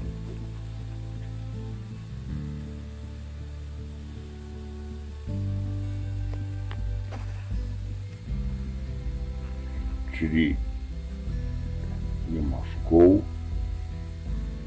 zwalniamy nauczycieli z obowiązku nauczania kłamstw dzieci. Każdy nauczyciel jest pełnoprawnym człowiekiem i dostanie wszystko, co chce.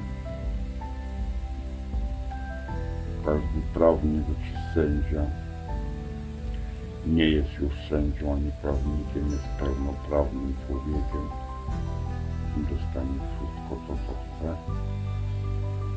Każdy dostanie wszystko to, co chce. Przestaje mieć uzasadnienie złodziejstwo, kradzież, zabójstwo z powodów rabunkowych, ponieważ każdy dostanie to, co chce. Sam sobie stworzy. Jeżeli nie będzie wierzył, że potrafi, zgłosi się do drugiego sługi, który za niego załatwi sprawy wszystkie.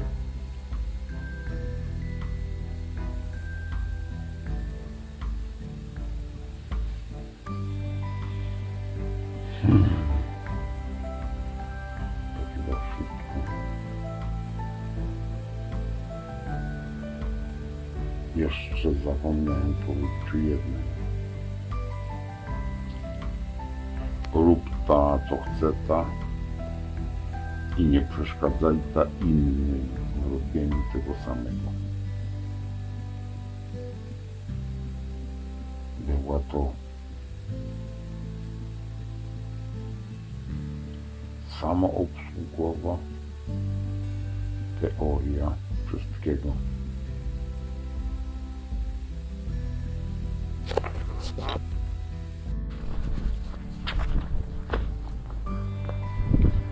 Myślenie ma kolosalną przyszłość. Od tej pory tylko myślenie jest tolerowane. Prawidłowe myślenie. Prawidłowe przyczyny do osiągnięcia pożądanych skutków. To nie uniwersytet, tu trzeba myśleć. Wszystkie nauki uniwersyteckie, szkolne, kursy i tak dalej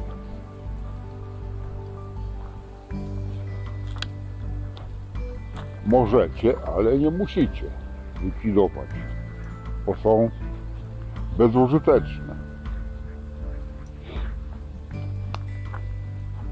Jedynym, co jest wskazane, jest prawidłowe myślenie. Trzecie, w naszym fachu nie ma strachu.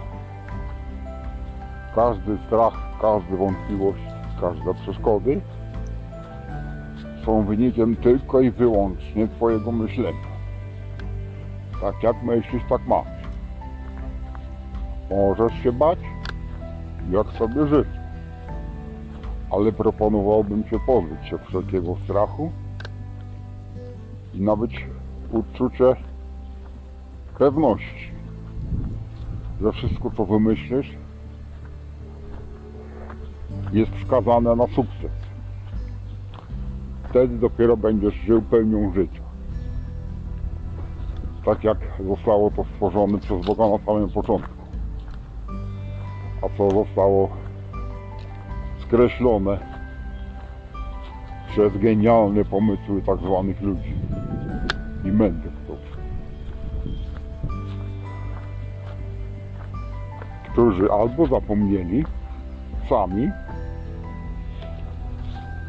albo kazano im zapomnieć o tym, jaka jest prawda.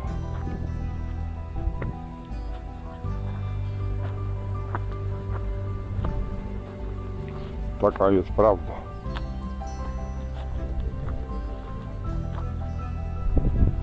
Idąc dalej myślami geniusza mojego ojca,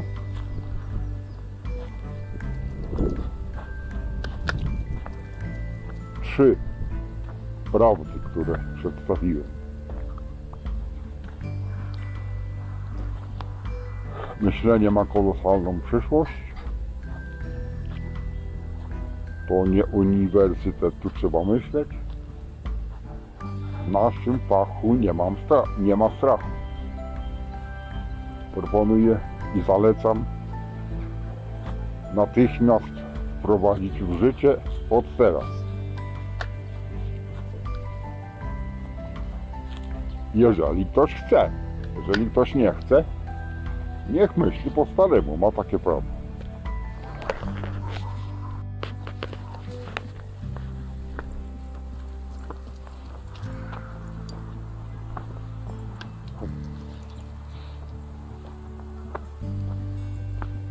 Rozwiązanie odwiecznego problemu.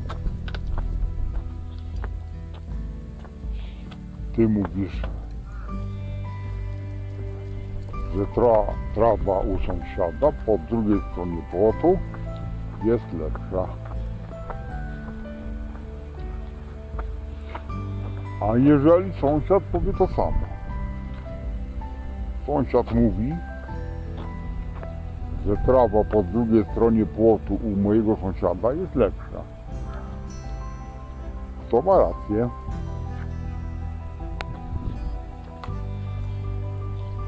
Która trawa jest lepsza?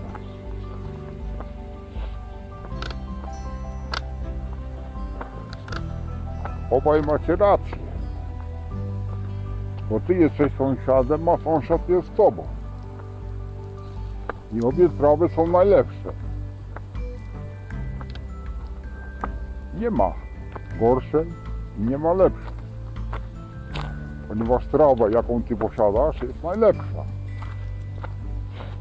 Trawa, jaką posiada twój sąsiad, jest najlepsza.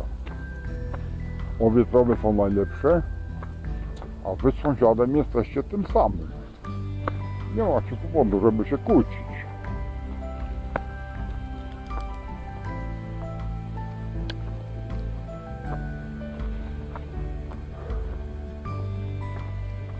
Ja sobie myślę,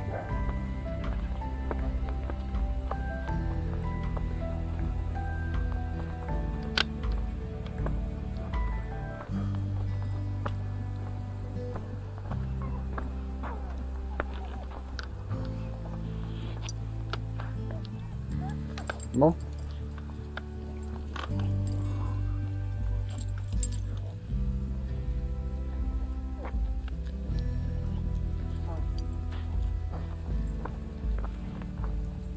Dobrze jest sobie myśleć.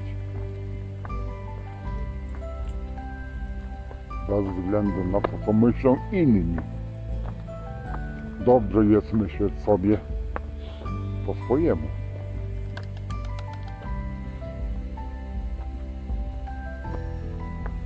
Nawet jeżeli czasami mi się nie chce myśleć, to i tak myślę, że nie myślę.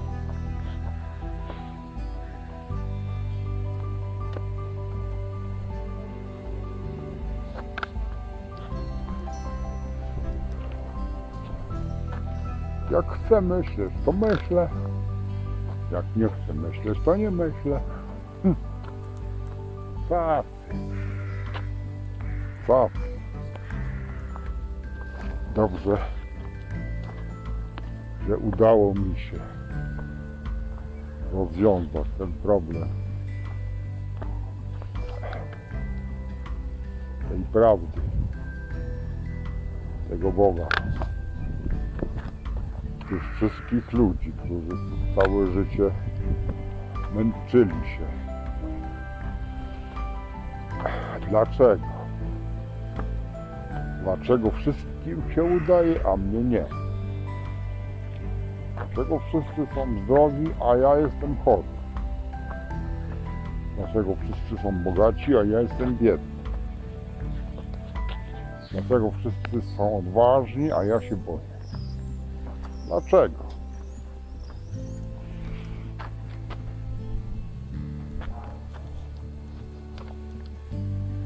Ano dlatego, że głupio myślisz. Przestań. Głupio myślisz.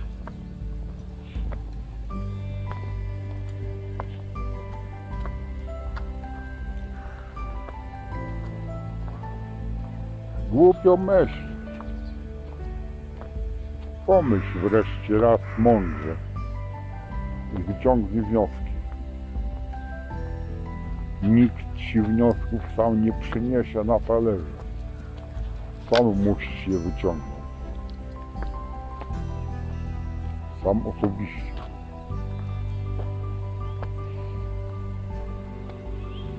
No.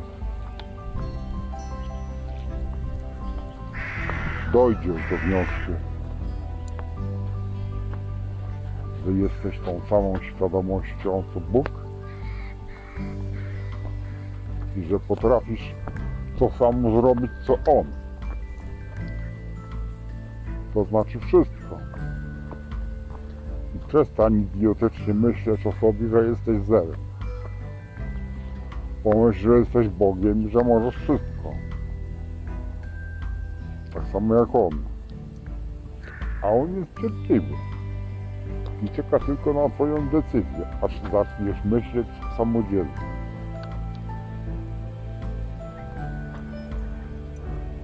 kiedy przestaniesz wierzyć tym wszystkim oszustom, którzy otaczają cię ze wszystkich stron.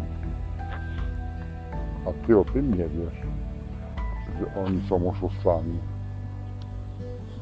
Święcie wierzysz, że oni mówią prawdę.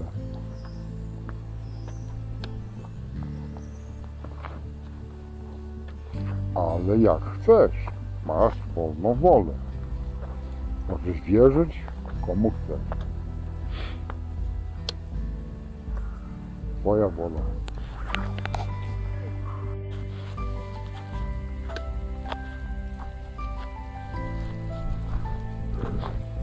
Czy jest jakiś sposób na mózgi ludzi, żeby przyjęli prawdę?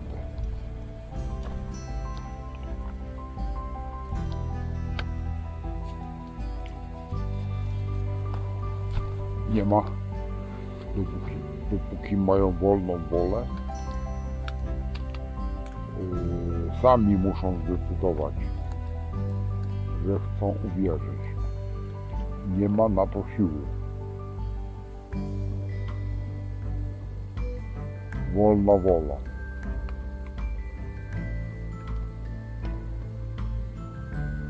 Wolna wola nie pozwala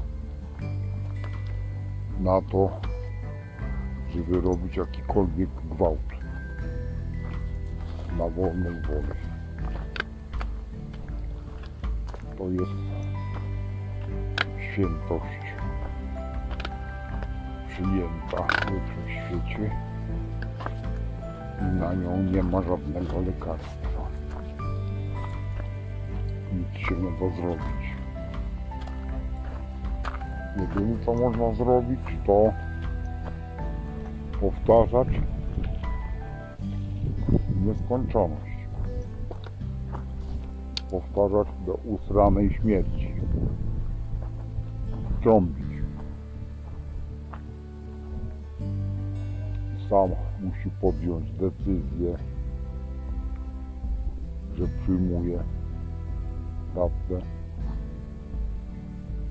Nic nie zrobisz. Ja nic nie zrobię. Bóg nic nie zrobi. Bo jest wolna wola. Zostanie tylko cierpliwie. Nic więcej nie da się zrobić. Powtarzać jeszcze raz. Powtarzać kółko, trąbić, nie krzyczeć, tylko mówić, powtarzać, czekać cierpliwie, aż się zdecyduje. Nie ma innej drogi. Nie ma innej drogi. Nie ma. Ja nie widzę. Nie da rady.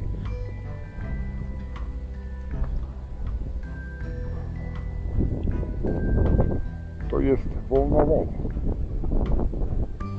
I nic nie zrobisz.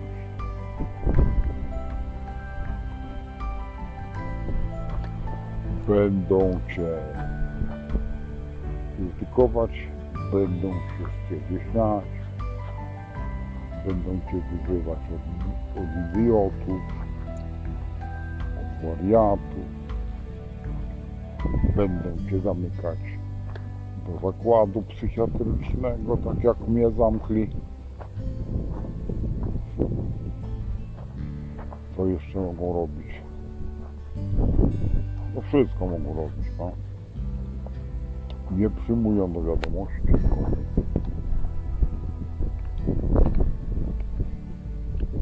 Co tam jeszcze mogę powiedzieć?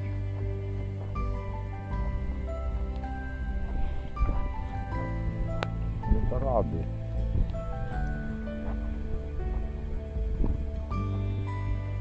Aha. Zakład psychiatryczny. Po co? po co została wynaleziona psychiatria i szpitale psychiatryczne? Żeby zamykać do nich ludzi, którzy zaczynają mówić prawdę. Prawda jest przestępstwem i jest ścigana z urzędu. Nie wolno mówić prawdy.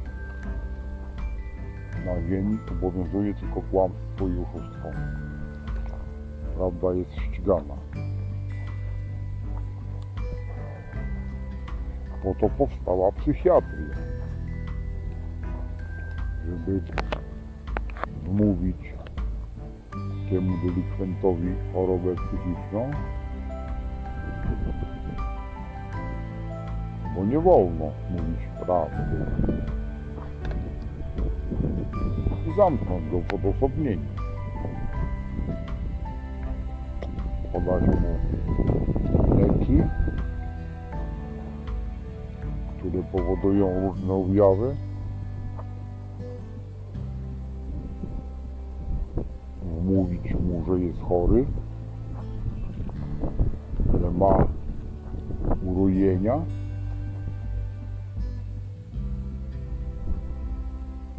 że ma jakieś kontakty z duchami, z czym, po to tylko, żeby zamknąć mu gębę, żeby nie gadał. Nie wolno mówić o prawdzie.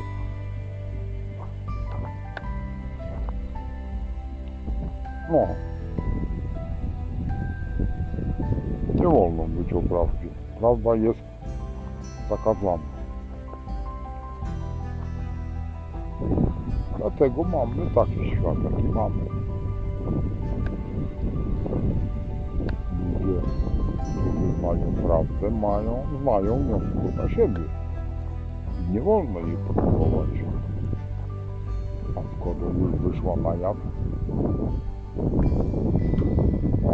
to takich ludzi trzeba ścigać.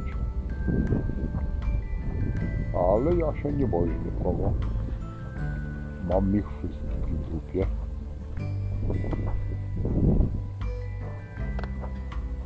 Chodziu. Bo wiem, że siła jest po mojej stronie. Siła prawdy jest po mojej stronie. I nigdy nie zrobi mnie. Nie boję się psychiatryka, bo raz już byłem. I nic mi to nie dało. Wyszedłem jeszcze silniejszy. 3 lata temu.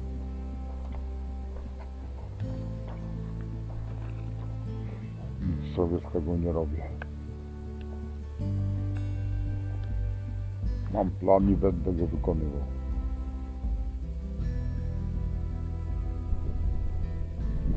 Wpadłem na genialny pomysł, żeby ze wszystkich moich materiałów, które zrobiłem, z tych wszystkich filmów, zrobić jakiś kurs czy coś w tym rodzaju. Tylko musiałbym się zastanowić, od czego zacząć. A może byłoby najprostsze puścić w obieg, żeby zaczęli od początku. Od samego początku. Albo może ktoś, znalazłby się ktoś, kto pomógł, ustalić harmonogram. Jest ponad 300 filmów, które zrobiłem. Ponad 500, teraz aktualnie jest ponad 540 wpisów. Nie wszystkie dotyczą prawdy, te pierwsze początkowe dotyczyły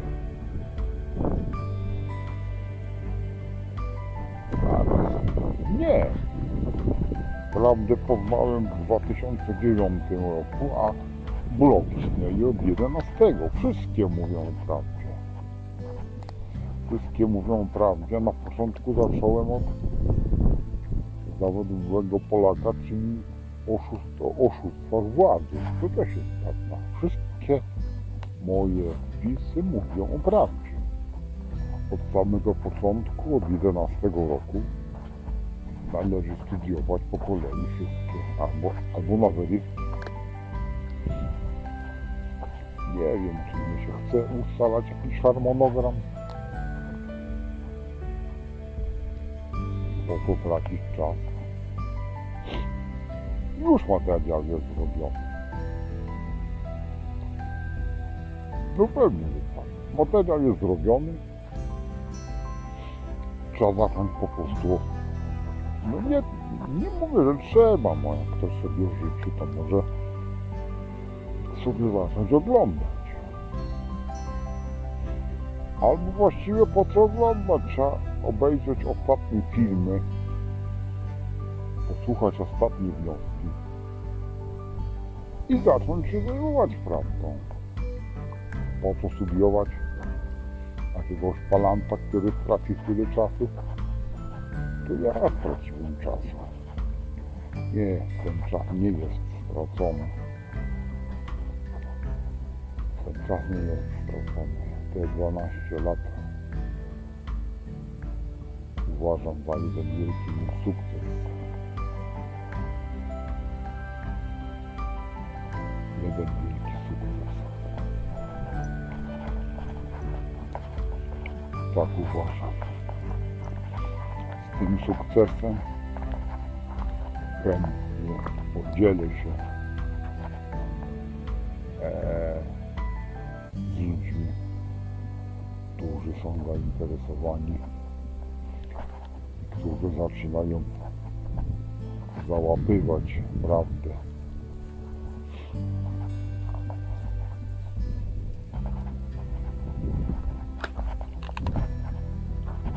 Ponieważ ja nie robię tego dla siebie.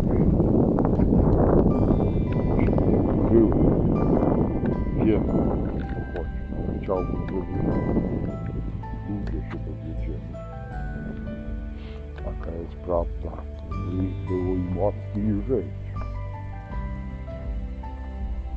Żeby już nie próbowali odpowiadać sobie na pytania, dlaczego inni mają lepiej, a ja mam gorzej. Dlaczego inni są zdrowi, a ja jestem chory. Takich pytań już nie będzie.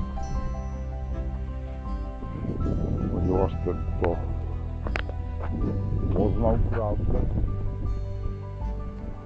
już wie, że jedyną przyczyną wszystkich albo szczęść, albo nieszczęść jest myślenie.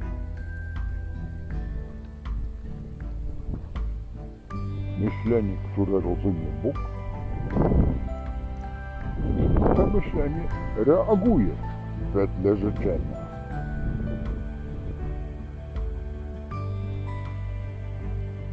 Jeżeli zażyczysz sobie bogactwa i wierzysz, że to się stanie, to masz gwarancję sukcesu. Ponieważ myśl jest jedyną drogą komunikacji z Bogiem. Myślenie. Fala elektromagnetyczna.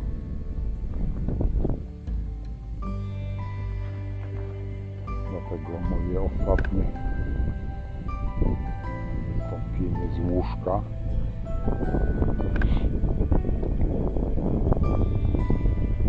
wprowadza radykalną rewolucję w całej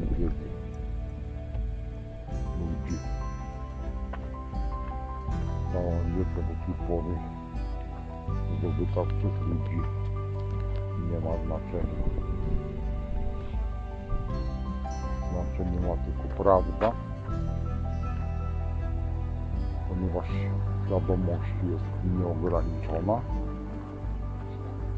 Potrafi stworzyć każdą ilość materii na zamówienie człowieka. Powtarzam, bez konieczności fizycznej pracy człowieka. Człowiek może pracować tylko dla przyjemności, a nie dla obowiązku pracy, ponieważ totalna świadomość sama wszystko wykonuje, co potrzeba.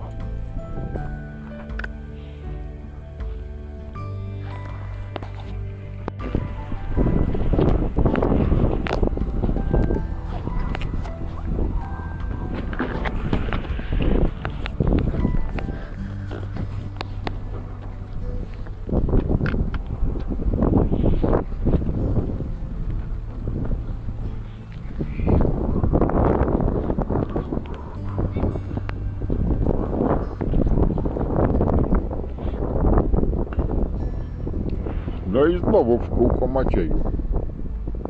A zaczynam od początku. Wedle poprzedniego nagrania. Trzeba będzie trąbić od samego początku jeszcze raz.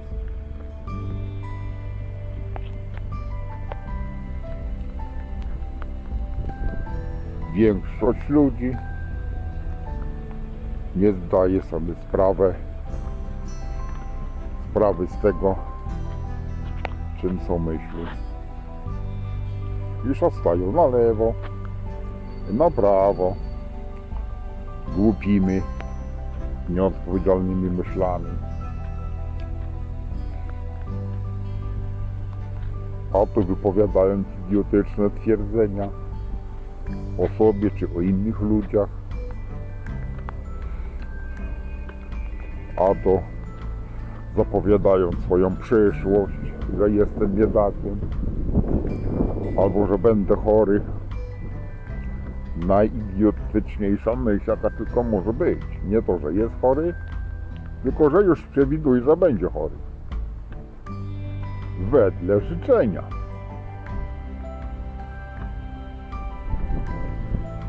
Każdy przedmiot, każda rzecz fizyczna, która istnieje, nie mogłaby powstać sama, gdyby nie myśl jakiegoś człowieka. Myśl jest jedyną przyczyną wszystkiego. Czy rzeczy materialnej, czy idei, czy pomysłu. Myśl.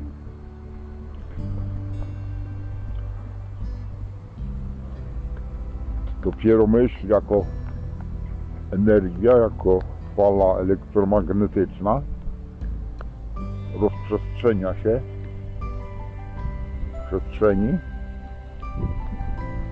powoduje, że wszystkie siły, które są do tego przeznaczone, zaczynają działać i materializują taki obraz, jaki sobie wymyśliłeś w czaszce. Nie zdajesz sobie sprawy, że to wszystko, o czym myślisz, każdy obraz może być zrealizowany, ale nie musi. Nie każde myśli się materializuje.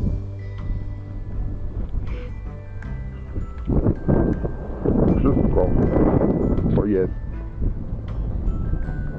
wszystko, co może być, jest tylko i wyłącznie w Twoim mózgu.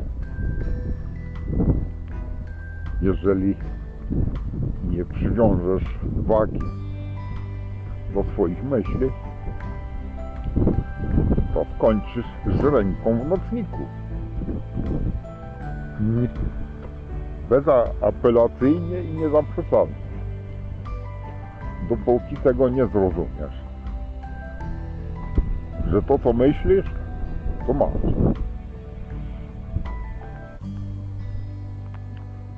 Dalej.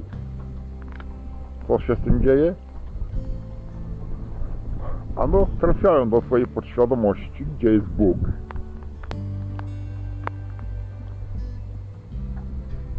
I On wykonuje. Modlitwa pierwsza codzienna. Ojcze nasz, któryś jest w niebie, było tak, tak jak będzie Twoja wola, tak jak w niebie, tak i na ziemi. Niebo to jest Twoja podświadomość, czyli tam, gdzie jest Bóg, to jest niebo. Bóg jest w niebie. To prawdę Ci mówią, że tak, że to jest prawda. Ale druga część, że Bóg jest tam wysoko i nie wiadomo gdzie, jest kłamstwem. Bóg jest w niebie, czyli w Tobie, w Twoim wnętrzu, w Twojej podświadomości. To, co wymyślisz w swojej świadomości, w swoim mózgu świadomym, chcesz, żeby było, musisz spowodować, żeby Twoja podświadomość uwierzyła w to, co wymyśliłeś i sprawę masz w głowie załatwioną. Taka jest filozofia modlitwy i taka jest filozofia Boga, a nie to, co w Kościele mówią. Trzeba zacząć myśleć samodzielnie i wyciągać wnioski obojętne, ani zależne, ani niezależne, tylko obojętne, te, które wynikają ze stopnia zrozumienia prawdy.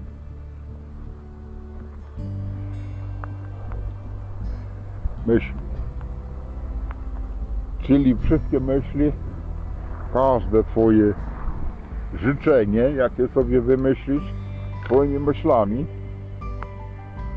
zostaje zrealizowane przez podświadomość i przez Boga. Twoją podświadomość, czyli Boga, który jest w Tobie. Idąc dalej, rozumując go logicznie, jedna z najwspanialszych nauk logika, skoro Bóg jest w Tobie, to Ty też jesteś tym samym co, czyli Bogiem. A skoro tak, to możesz zrobić wszystko.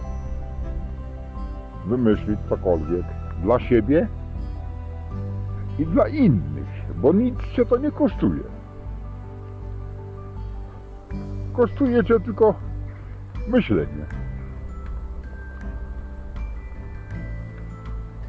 Jeżeli uważasz to za cenę, myślenie jest Twoją ceną. Bardzo dobrze myślisz. To wszystko trzeba zapłacić. Tak Cię nauczyli ludzie, że za wszystko musisz zapłacić. Wszystko kosztuje.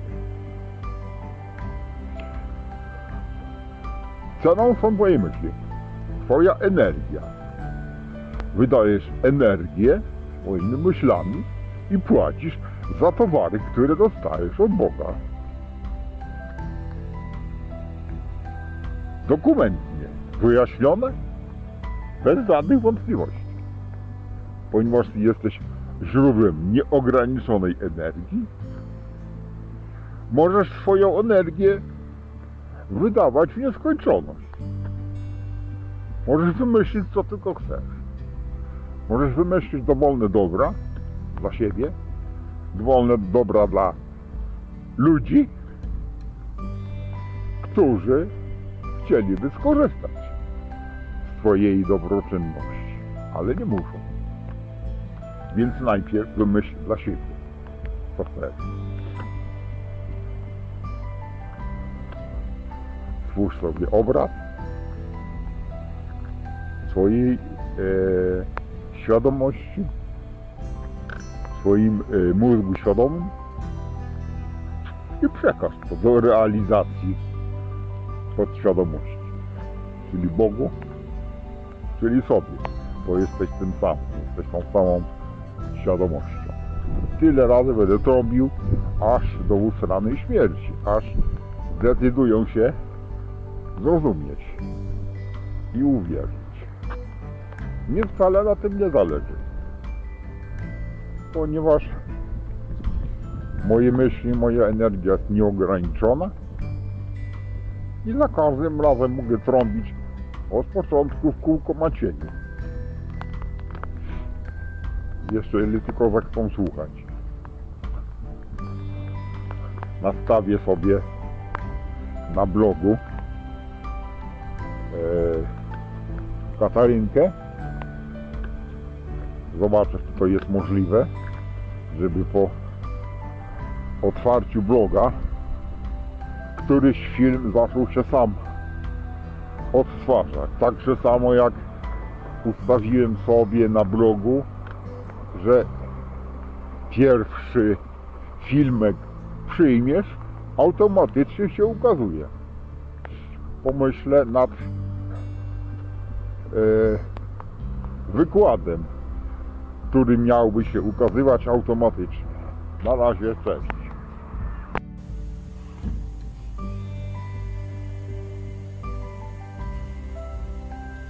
Przed chwilą wpadło mi do czaszki coś, z czym chciałbym się z wami podzielić.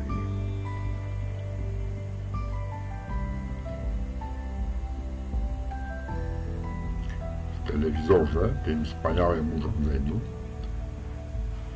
do prania mózgu, mówią o szczepionkach.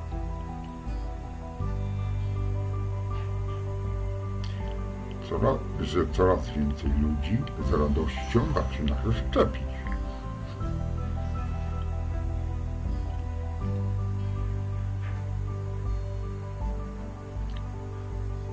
To, co oni tam mówią, wywołuje we mnie radość.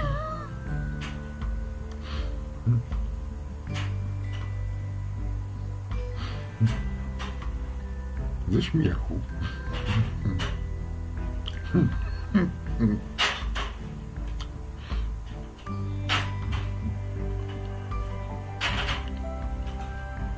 Coraz więcej ludzi się szczepi.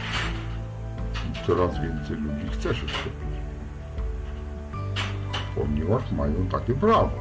To jest wolna wola.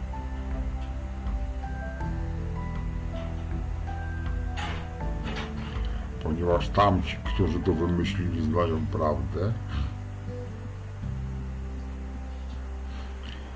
i dla ich radości jest, żeby jak najwięcej ludzi się zaszczepiło. Wtedy jest szansa, że im więcej ludzi się zaszczepi, tym więcej będzie trupów. To jest logiczne. Oni chcą wymieść wszystkie ciała ludzkie z ziemi, żeby mieć całą ziemię dla siebie. Ponieważ znają prawdę i wiedzą, jak warte jest ciało człowieka.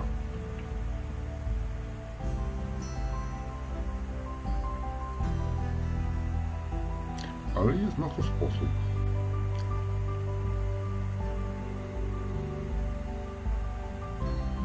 Z wielką radością możesz poddać się szczepionkom.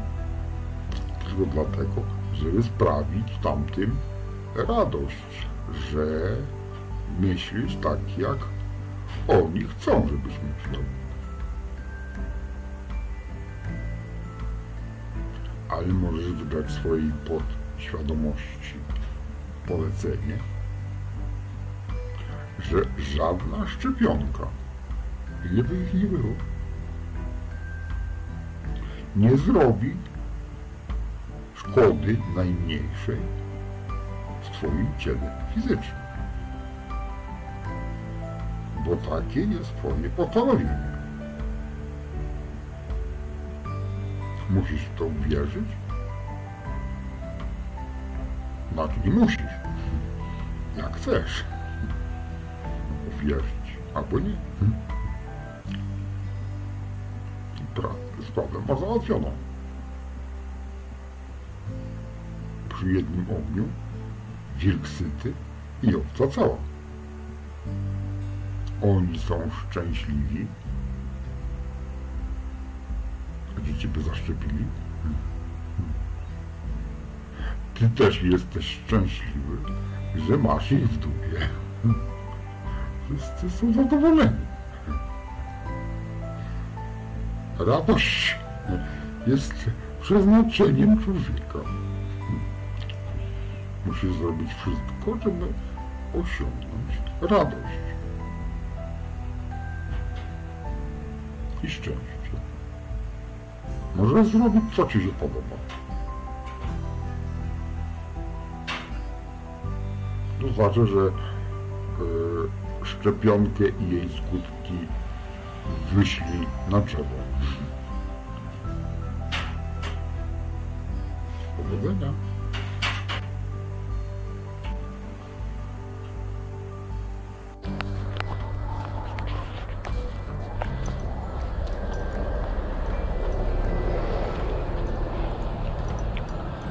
Dlaczego mam maskę? Po pierwsze, tak mi się podoba, a po drugie dlatego, żeby żaden mędrzec nie zapytał mnie, dlaczego nie noszę maski. Nie chce mi się wdawać się w dyskusję z mędrcami, ponieważ oni wiedzą wszystko. Nie mam zamiaru ich przekonywać, kto ma rację. Oni mają rację i niech tak zostanie.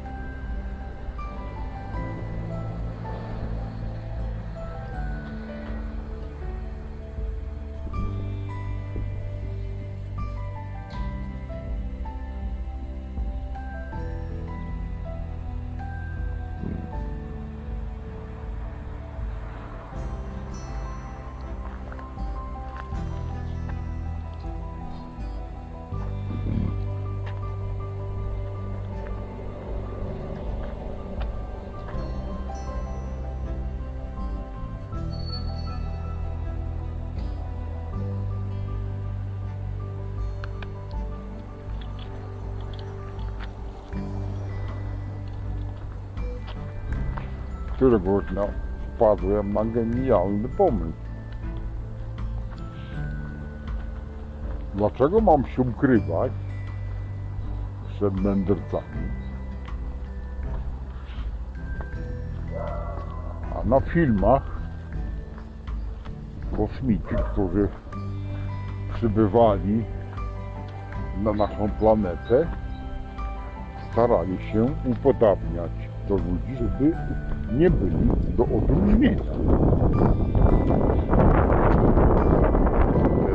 To się podoba. Ja robię to samo. Nikt nie musi wiedzieć, co ja sobie myślę.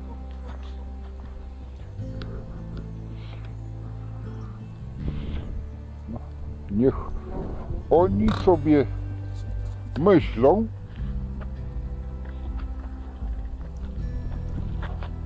że ja myślę tak, jak oni chcą, żebym ja myślał. Nie muszą znać prawdy, jak nie chcą. Ich wolna wola.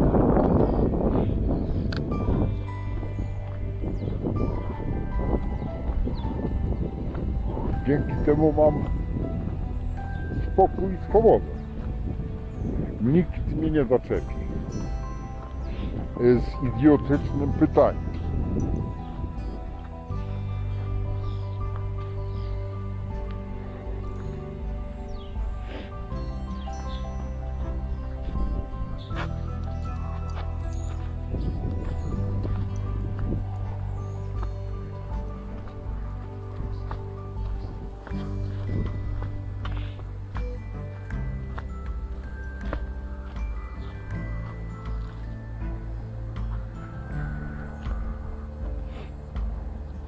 co to jest świadomość i ile ich jest.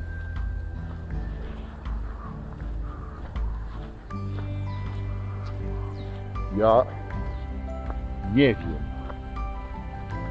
co to jest świadomość, nie potrafię zdefiniować, ale wiem, jak działa. To mi wystarczy.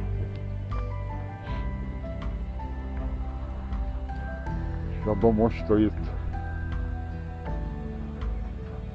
jedyna formacja, która nie ma żadnych ograniczeń. Nie ma. Możesz za pomocą swoich myśli, swojej decyzji zmniejszyć ją do wielkości 1 000 000 razy mniejszej od elektronu,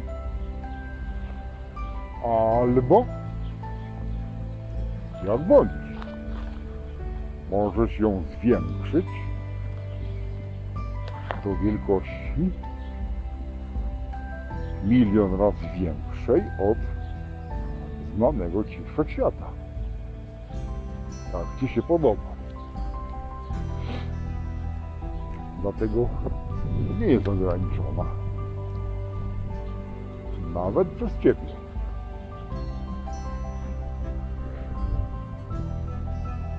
Sama siebie stworzyła.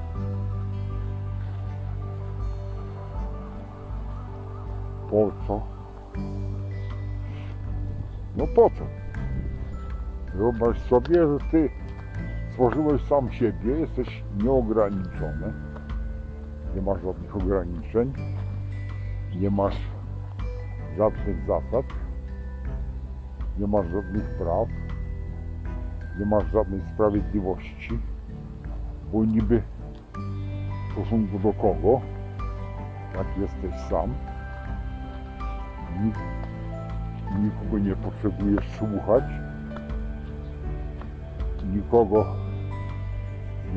nikomu nie potrzebujesz w nic wierzyć, jesteś sam i robisz sobie co chcesz. Możesz na przykład sobie pomyśleć, że stworzyłeś się po to, żeby odpowiedzieć sobie na pytanie, czy nie byłoby warto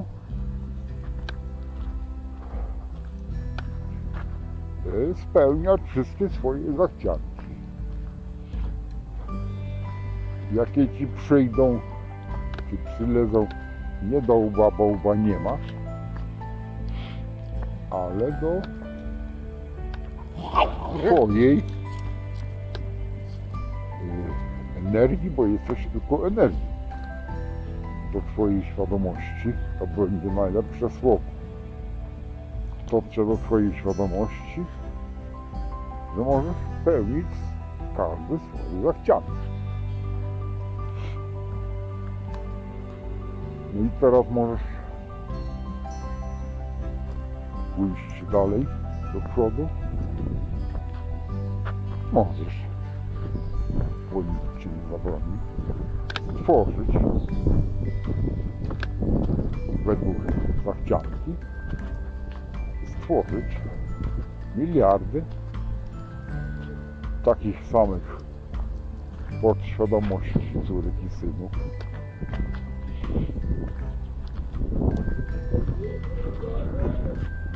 Bo tak Ci się podoba.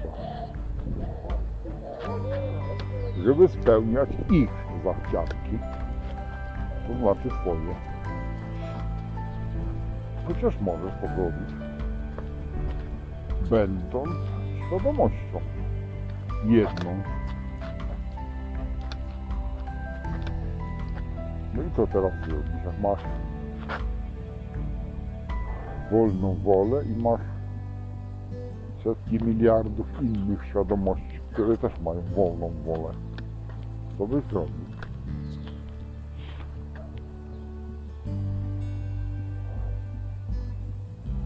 Czy nie to samo co ja? Pozwolić im wszystkim na to samo. mają wolną wolę, żeby spełniały wszystkie swoje zachcianki. Co im tylko przylezie do świadomości. A ponieważ jesteś ich ojcem, wszystko to, co oni wymyślą, jest także samo w twoim umyśle. To nie ma różnicy, czy ty myślisz, czy oni myślą. To jest to samo. No to skoro tak, to można założyć twierdzenie, że jeżeli oni są tą samą świadomością co ty, to jaka jest różnica, czy oni myślą, czy ty myślisz?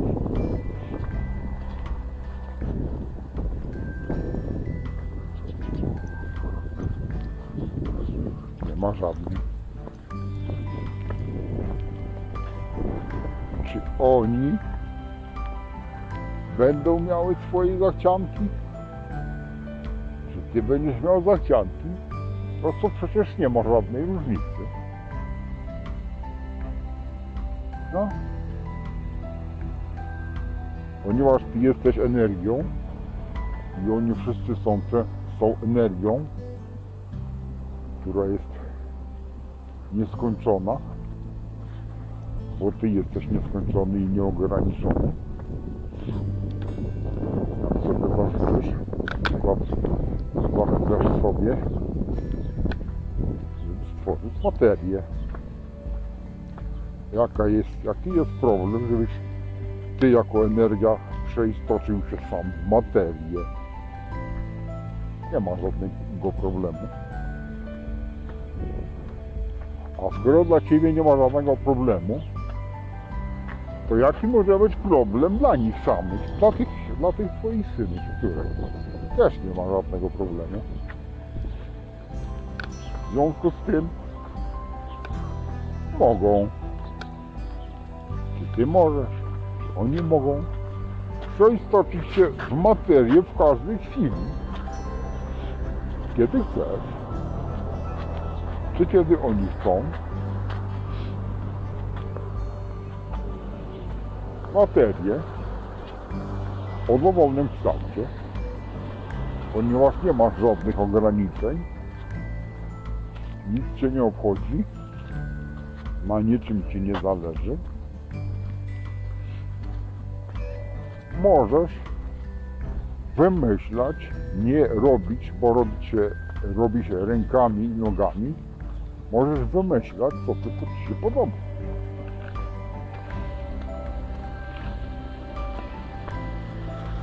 No i to samo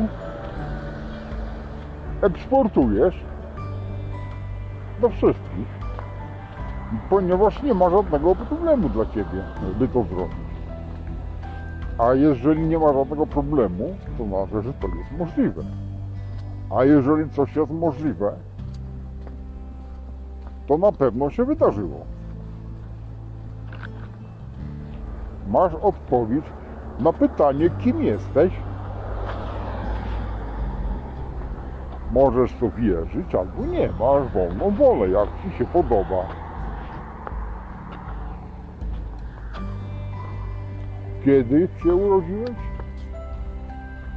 A po co ci to wiedzieć?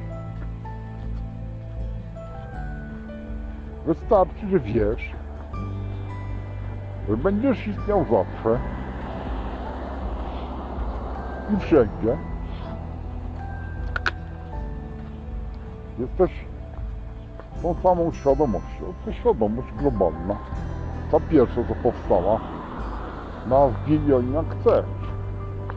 Świadomość, Bóg, Wszechświat, umysł uniwersalny, czy ty, to jest wszystko jedno. Jak sobie nazwiesz. Ludzie się uparli, żeby wszystko nazywać. A jak coś się nie pasuje do nazwy, to znaczy, że nie istnieje. Bzdura. Wszystko jest nieograniczone, niezdefiniowane. Nazwy istnieją tylko w zaprogramowanych mózgach ludzi.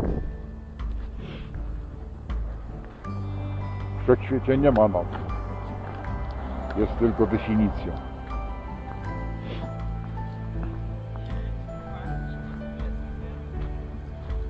Musimy zrobić miejsce, prawda? Ale się rozrwałem. Ale głupoty pierdolę. Możesz tak uważać. Masz wolną wolę.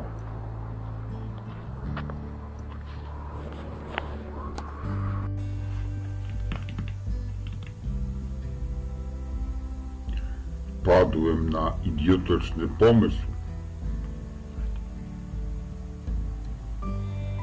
żeby moje filmy były zrozumiałe dla niepolskojęzycznych. Jak to zrobić? Powinny zawierać teksty.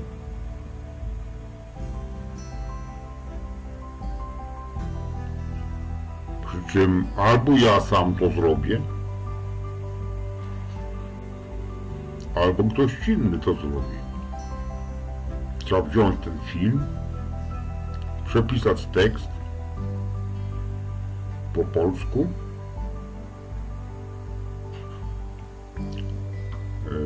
wstawić znaczniki minutowe, gdzie które słowo ma się znajdować. Ten tekst wstawić do filmu, a automat zrobi swoje. Każdy sobie wybierze język, jaki chce i YouTube przetłumaczy na chiński, albo na japoński, albo na rosyjski, wszystko jedno. Wystarczy, że będzie pierwszy tekst.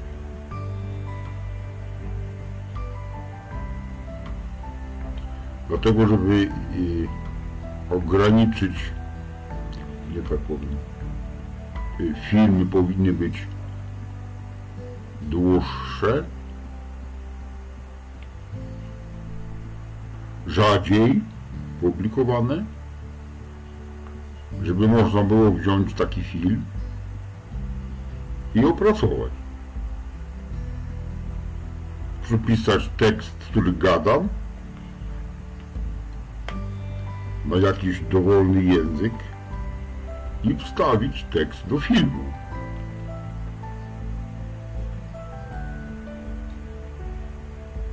Ja nie wiem, jak to się zrobi, ale dowiem się, jaki jest problem. Zasięgnę wiedzy i ściągnę ją. Tylko, że mi się nie chce tego robić.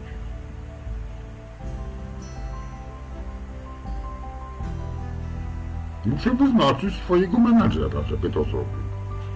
Kto się zgłasza? Czekam na propozycję. Nie ma żadnych ograniczeń.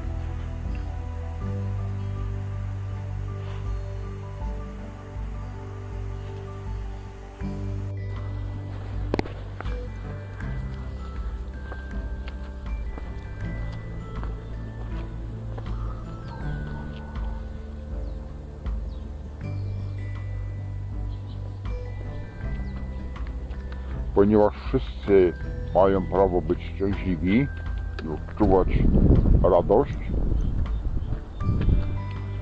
pozwólcie tym wszystkim złodziejom, którzy was okradali tymi podatkami i tymi haraczami wszystkimi, pozwólcie im na to, niech oni to zrobią. Zróbcie im tą przyjemność. Ponieważ oni znają prawdę i robią co chcą. Wy też już znacie prawdę, więc pozwólcie im robić to, co chcą i wy róbcie to, co chcą, to, co chcecie.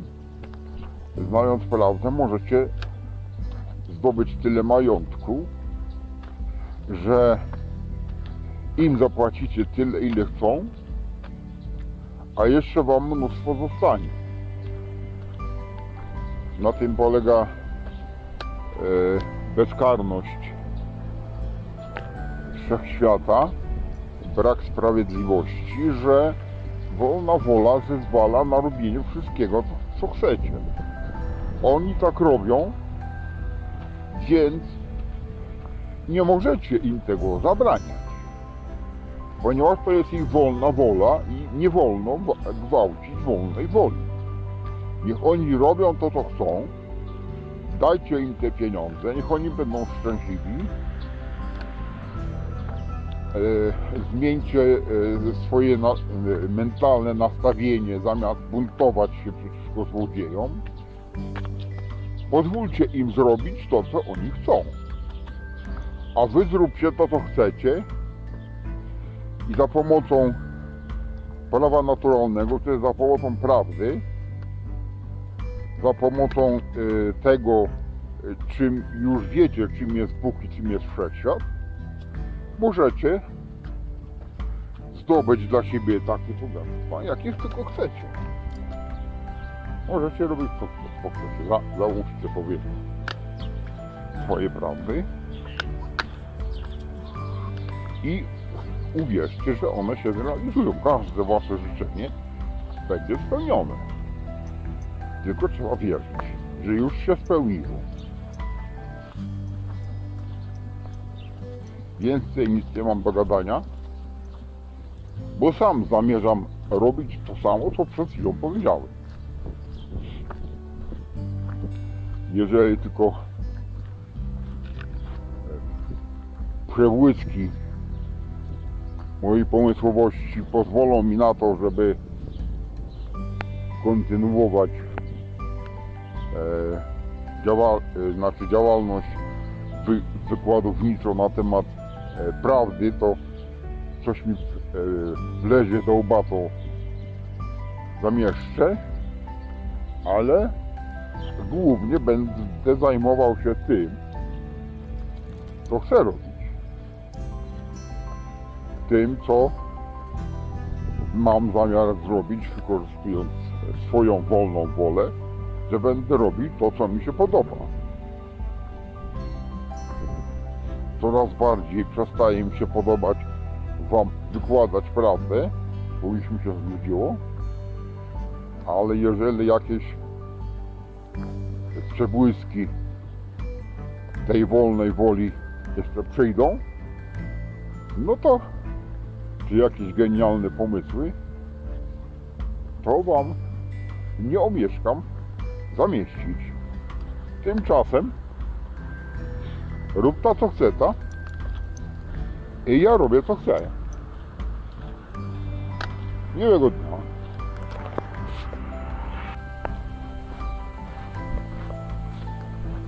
Dolazłem do takiego wniosku, że nie ma potrzeby, żebym trąbił na okrągło. Poszkoda mojego czasu. Macie cały blog do dyspozycji, macie wszystkie filmy. Wszystkie filmy, które były ukrywane do tej pory, są publiczne. Nie ma żadnego problemu. Możecie sobie oglądać, czytać, co wam się podoba. Nie będę tworzył żadnej listy, co macie oglądać, bo to nie ma sensu. Każdy ma swój umysł i sam potrafi podejmować decyzje, co chce oglądać, po co i dlaczego. Nie jestem żadnym nauczycielem ani żadnym autorytetem, żeby wam pokazywał, co macie oglądać. Nie jest to moim zadaniem. Moim zadaniem jest spełniać swoje kaprysy. Dlatego jedyne, co mogę zrobić, to ale nie wiem, czy to zrobię. Ten idiotyczny pomysł wpadł mi do głowy przed filmem. Mogę wziąć jakiś film swój z tych długich i napisać tekst w tym w artykule nowym przepisać, ponieważ tam jest tłumacz Google'a, każdy sobie przetłumaczy na swój język jak będzie chciał, ale nie wiem czy to zrobię, jeszcze się nie zdecydowałem. A